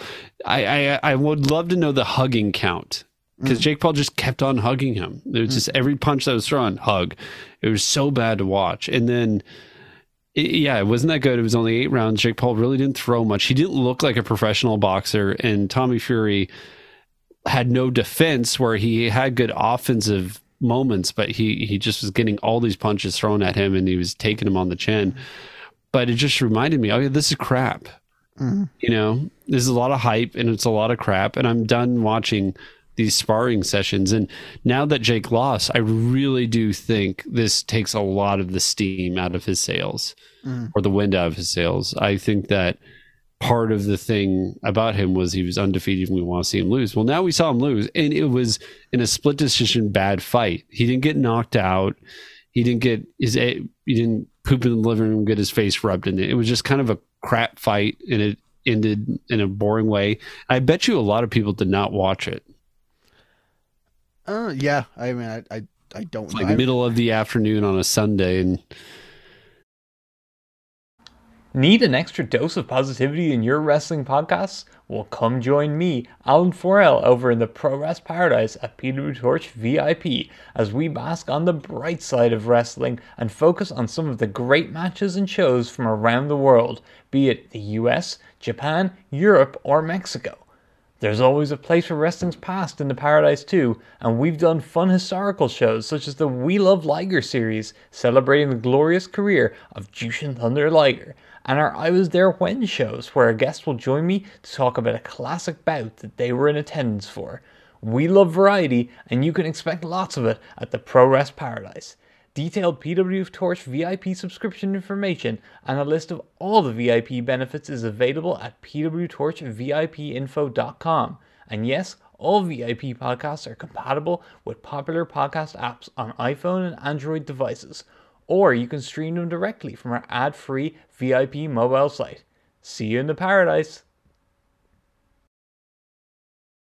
And I'll say this other thing, and we've complained about this when it comes to WWE and the heavy-handedness about it, but it was no better in this pay-per-view. And these Saudi Arabia cards, whether they're the WWE Saudi Arabia cards or in boxing, because boxing is doing a lot of Saudi Arabia cards, it's one thing to have a professional sporting event in Saudi Arabia, I don't care. You know, I didn't care about Fight Island for the UFC. I don't care if you go to Middle Eastern countries to have your event. That's fine. I have nothing against that.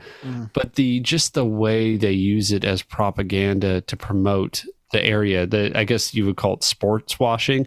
And that's what I'm really worried about if they buy WWE. Like, I cannot handle it.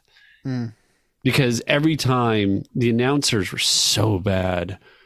Sean Porter was one of the two announcers, and he's just not. I'm just sorry going on these diatribes, but he just kept on saying, "Wow, they're really giving us a great fight here for the embassy of Saudi Arabia," and then finally, when he said it every round, and eventually one of the other announcers like, "Yes, and for the whole world," and they're like, "Oh yeah, this isn't just for Saudi Arabia. Other people are watching this," and they couldn't they would interview fighters. They're like, "Hey, Deontay Wilder's here.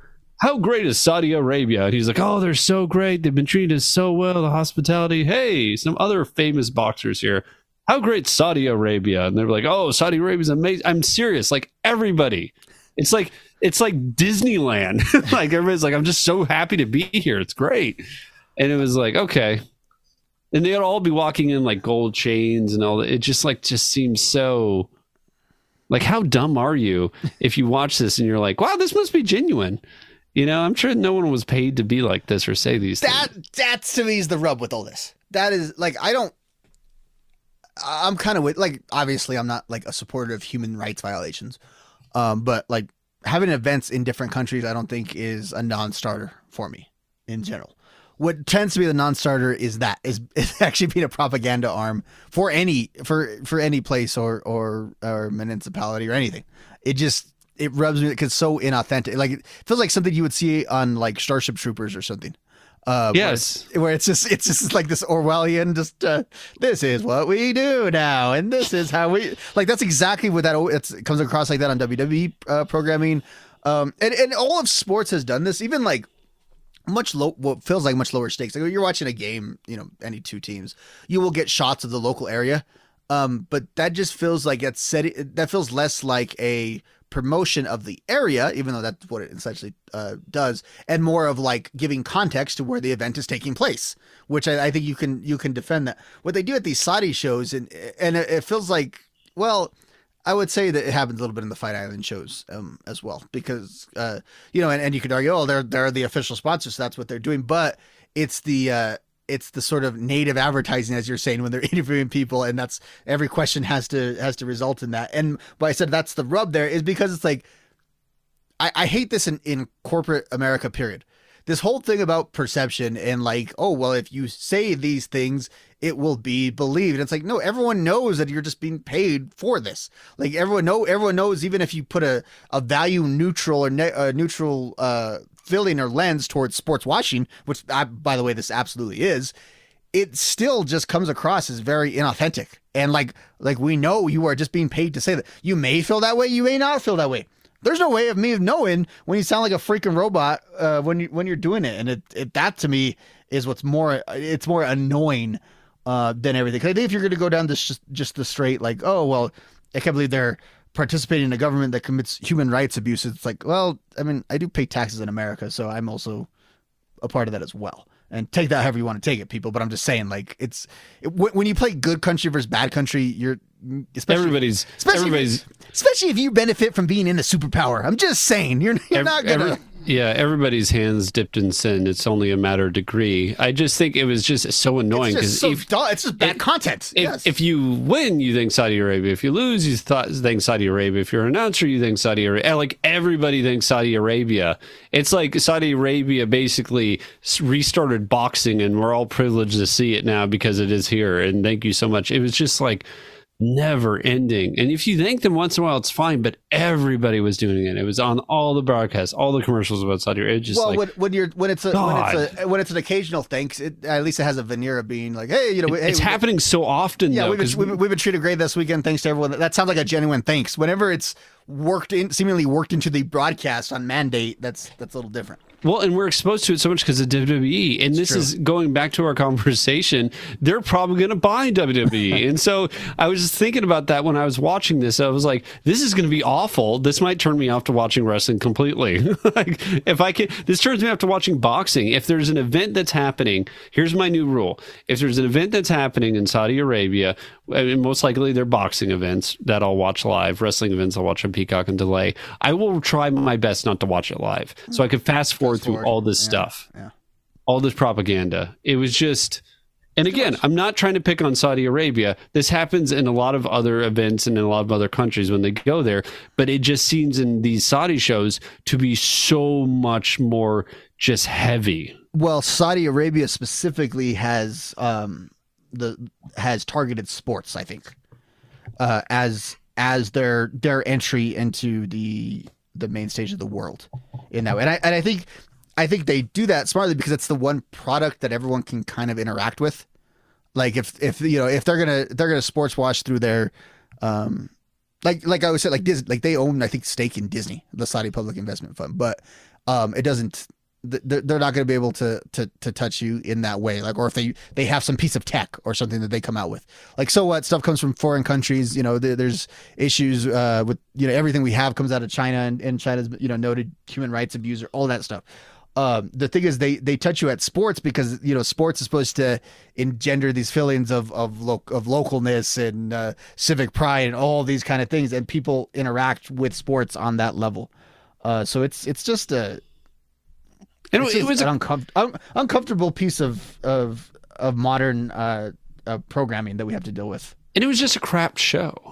So it's like everybody thinking everybody for everything, and it was just bad. So it's inauthentic on top of that, yeah. Yeah, it was just bad. And the announcers are really bad, really low marks for Sean Porter. I can't wait to listen to all these boxing reviews later and listen to people talk about how bad the announcing was, because it was just really bad. And the announcing was very biased towards Jake Paul. And that's the other thing. These Jake Paul shows do feel like a lot of the time that they're promoted by him. It doesn't feel like a legitimate sport sometimes. It sounds like it feels like the Jake Paul show. It feels like something that would be going on like on his YouTube channel, basically. In that sense, it's also weird. They had Mike Tyson there, and they were like, Mike Tyson, who's the most beloved heavyweight. Bruce Buffer announced he was there. One thing that they did was really stupid, and it's just funny. And I think it had to do with sort of like, look at all of us. We're all the way in Saudi Arabia, but right before they main event, Bruce Buffer's like, and let's give us an opportunity to recognize the celebrities who have joined us today. And they would like show the different boxing. The boxing veterans or everybody who was there, and they like wave or do something. It was just like very specific. Like, look, they flew out here. Tyson Fury's here. And then they said the most popular heavyweight boxer of all time, Mike Tyson. And I was like, Dana should be watching that and being like, all I need to do is wait. Everybody's forgiven, and I know that Mike Tyson is famous beyond famous, and he's been involved in all these different things. But, all these guys, we're just talking about John Jones, and we talked about Dana a while ago. A lot of these guys that we are beloved in sports have done some really bad things. And so here's the thing. If you commit a crime before like 1997, it feels like, it doesn't washed. Count. Yeah. Right. Yeah, for sure. Even a really bad one. Like if you guys don't know what we're talking about, you could look it up. It's not. What I've always had it funny about Tyson, like there are other celebrities that didn't seem to have to face the recriminations that a lot of celebrities had to face the last couple of years, and a lot of those ones, it's actually because like the details of what actually happened are a little muddied. Mm-hmm. Go look at the Tyson stuff. It's much less muddy than a lot of these other ones that you're looking around. Don't beat me up, Mike Tyson, please. But it's actually no. Do no. Well, that'd be great. He's got a lot of money. Oh, that'd be good for the show, man. It'd be good for the show. Sanctimonious podcaster, and then he just wails me. So Yeah, I can't wait to listen to Teddy Atlas talk about this fight because I know he's going to just smash the announcing and how one-sided it was. Because they kept on like making excuses for Jake Paul in the fight. They're like, "Oh, he's you could barely tell who's the YouTuber and who's the professional boxer. He's doing really good." And they like gave him the fight when they did their unofficial scorecard and stuff like that. It was just like crap, just so bad. And I think sometimes these UFC announcers, these veterans, I'm trying to think of a way to say this that's not going to sound incredibly terrible. Mm-hmm. I feel like they purposely in the UFC get rid of announcers or have and have former fighters be in the analysis booth as opposed to the commentator booth if they don't talk goodly.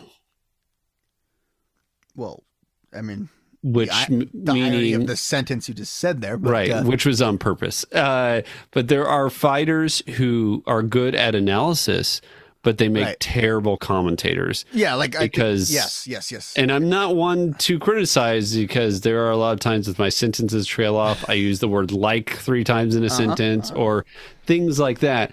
But it is very important when you're announcing in sports, and this goes for the NFL especially. That's the one thing I'm really always impressed by the NFL is even if they're a former football player and stuff, they probably have to, and not just picking on the football players, but any athlete who didn't take journalism school and hasn't been talking professionally on a microphone has to work on it, I'd imagine. And there are fighters who are currently fighting or have been fighting who haven't had the time to work on it. Like, there are times when it's good to have that authenticity and stuff, but I don't think Sean Porter's there as a good, like, he definitely needs to be in a 3-man booth. And there are fighters in the UFC who are good at analysis, but I wouldn't put him in a commentator booth. And I think boxing sometimes, I never thought Roy Jones Jr. was a good announcer for that same reason. It's funny because this discussion has come up a lot in the last couple of weeks with Tom Brady's retirement. So Fox, who had the Super Bowl, they have right now the kind of media darling announce team, the number 1 on Fox with Greg Olsen and Kevin Burkhardt. The problem with that is Greg Olsen is not a celebrity. He was a good tight end, Pro Bowl level tight end, not a superstar. They hired, though, Tom Brady to take his spot whenever Tom Brady retired. We have no knowledge whether or not Tom Brady can actually do the job, but because of his celebrity, he's going to come in and replace Olsen. Now, I think where that's significant and relates to what you're talking about is part of the problem is, say a guy like Olsen, who is just, a Pro Bowler, but a regular tight end, he got to get some reps in before he was the number 1 guy. Right. And that happens, with and good announcers, I think, tend to be more like even though I don't think these guys are very good, but like the Paul Felder mold. That's more of the mold, I think, for some of these really good announcers. They're not necessarily the biggest celebrities from the sport. They're people who have, who struggled their way through the sport and had to break it down very analytically. And generally, like in sports, they might start out as part of the local broadcast for the team they played for, get good at it, and then go up. Thanks for listening to our podcast. Did you know we also have a website? pwtorch.com. Daily news updates, editorials, and my live TV coverage covering Raw, Dynamite, and SmackDown, and my live pay-per-view coverage for WWE and AEW. Create a tab or bookmark, make it a daily stop. Visit us throughout the day, every day, to keep up on breaking news and more. That's pwtorch.com. The problem is they also can't rest on their reputation. No, because as much as Paul Felder, thinks he was great. What happens?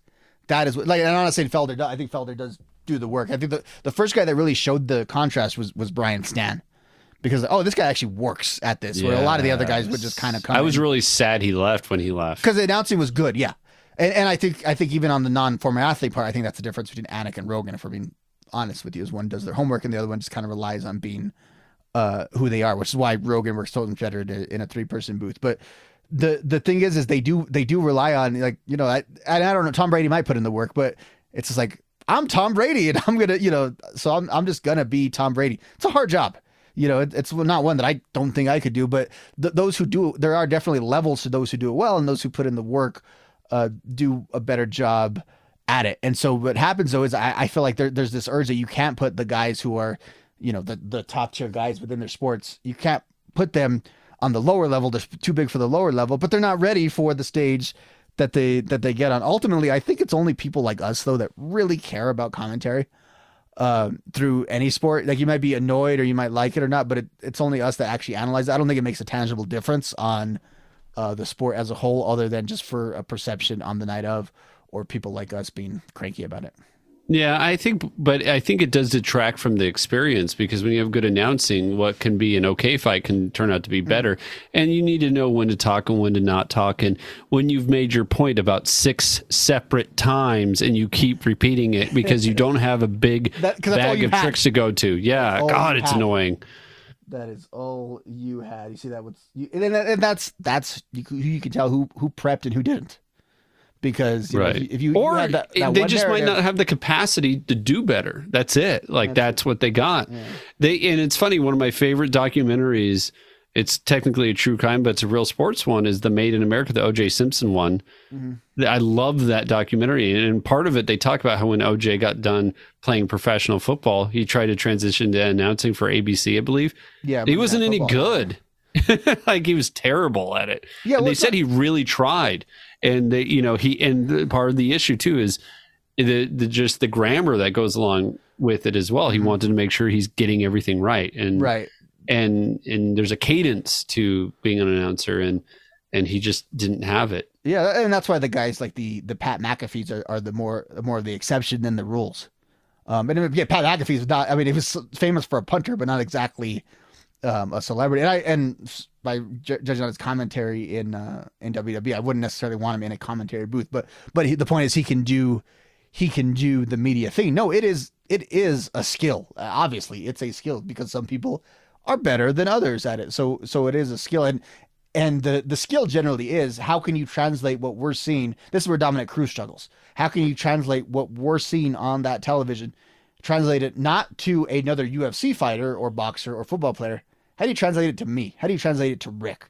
And I think that's where like a guy like Dominic Cruz, who I think would be better if there was like an alternate for nerds broadcast. I'm not saying that derisively, just like the people that study the stuff, in detail, he might do better in an area like that. Where, Cormier might be overly enthusiastic, but at least, at least he feels like there's a competency to what he's doing, and it can be something that could add to your experience in watching the event unfold. The problem with Dominic Cruz is he comes off as a smartass, and he always has come off like a smartass. Yeah. He just knows more than you. He's just annoying. Like, he just doesn't have that.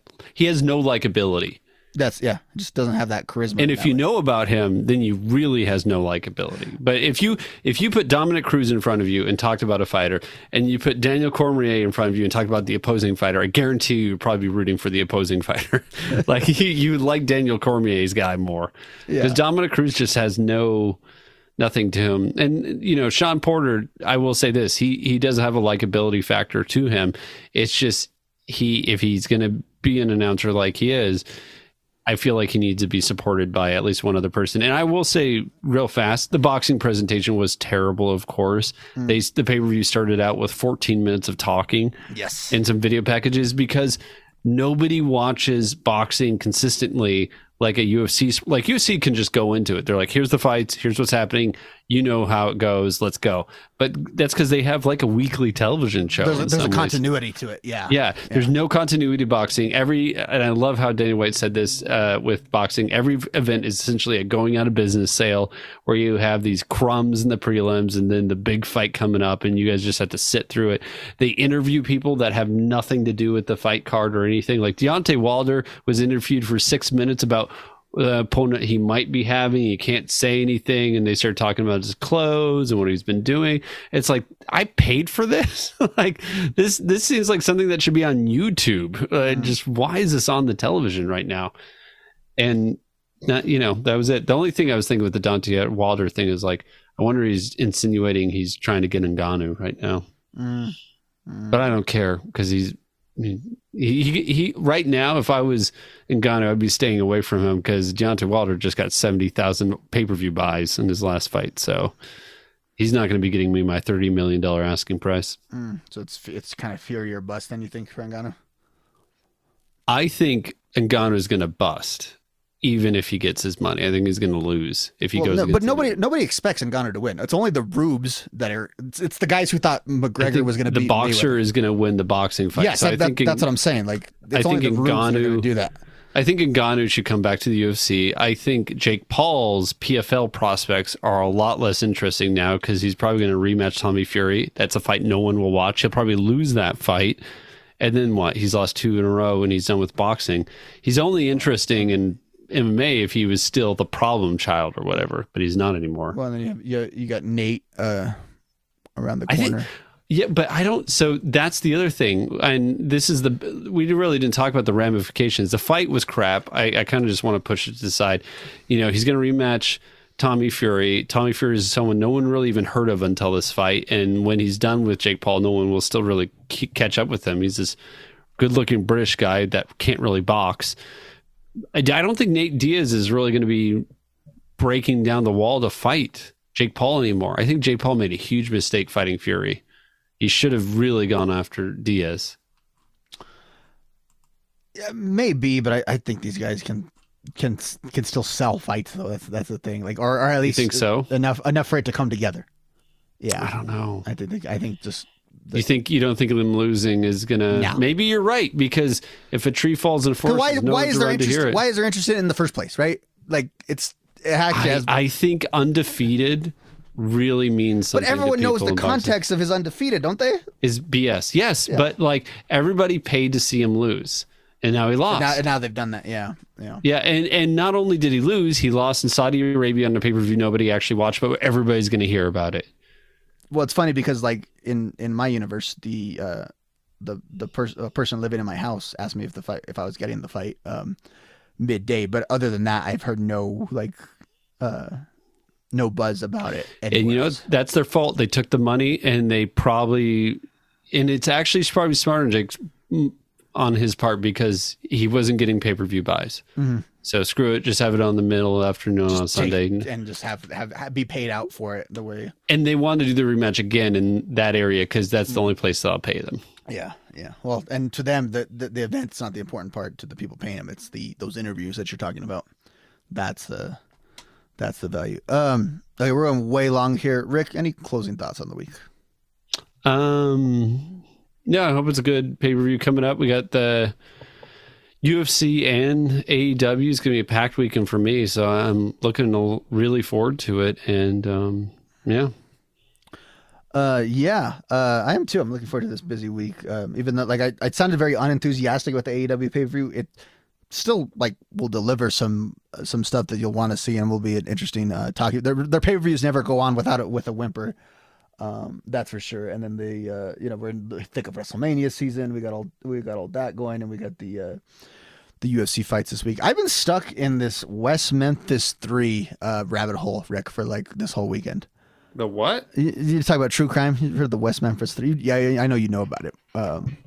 What is it? The child murders that happened in West Memphis, Arkansas in the mid-90s. Oh, okay. Yeah, and the 3 guys, they were released in like 2011, and there's a lot of their whole cause has been taken up about wrongful sentencing, all that stuff. And one of the documentaries came up as a recommend the other day, and I just got stuck in that hole. And I'm like, I don't know how. The thing is, like, I'm very interested in this case, but I don't know how people like you, Rick, just stay in true crime mode all the time. I can't do it. Can't do it. You don't have the bandwidth. I think part of it's just like it keeps you level because you're watching and you're like, at least I'm not being investigated for murder right now. Well, I mean, after this show, I think we're both on some lists, so we'll have to. Yeah, it's kind of a sad world that Robert Durst is dead. From old age and stuff. Like, I know he was a psychopathic killer who killed a bunch of people and probably is evil, but it's just interesting knowing he was around. I also like the fact that because all that went down, people think the lead singer of Limp Bizkit is a murderer. Yeah, it's probably contributed to some people taking their own lives, but yeah. On that note, That's a joke. Yeah. If this is our most liable podcast we've ever done. Like, if we are ever going to get, it's all coming out of this show. Hopefully, no. Oh, you haven't listened. You haven't listened to a Limp Bizkit song and wanted to jump off a bridge. I don't know who you are. That is going to do it for us this week. For Rick, I've been Robert. We are done. We're out of here. Stay safe. Stay out of legal trouble, and we will talk to you next week. Now you can subscribe to our VIP podcast lineup within the Apple Podcast app using your Apple account. That's new as of March 2022. Just search PW Torch in your Apple Podcast app and you'll see the PW Torch Daily Cast logo show up. That's our free show that's been around forever. And also the PW Torch VIP podcast logo. There is a free show every week, so subscribe even if you don't plan to go VIP and get a sample of our VIP tier programming. But if you click subscribe, then you'll become a VIP member instantly with a 3-day free trial, after which your Apple account will be charged. So you don't need to take out your credit card, debit card, or go anywhere else. If you listen to our free shows on Apple Podcasts, you are 5 seconds away from being a VIP member with a 3-day free trial. So we invite you to check it out. That includes dozens of VIP shows throughout the week, including VIP versions of the Wade Keller Pro Wrestling post shows and podcasts and daily casts. All those episodes are presented to VIP members with ads and plugs removed, along with VIP exclusives like our post pay-per-view roundtables, the Wade Keller Hotline, The Fix with Todd and Wade, Everything with Rich and Wade, and many other VIP exclusive shows. Just search PW Torch within the Apple Podcasts app.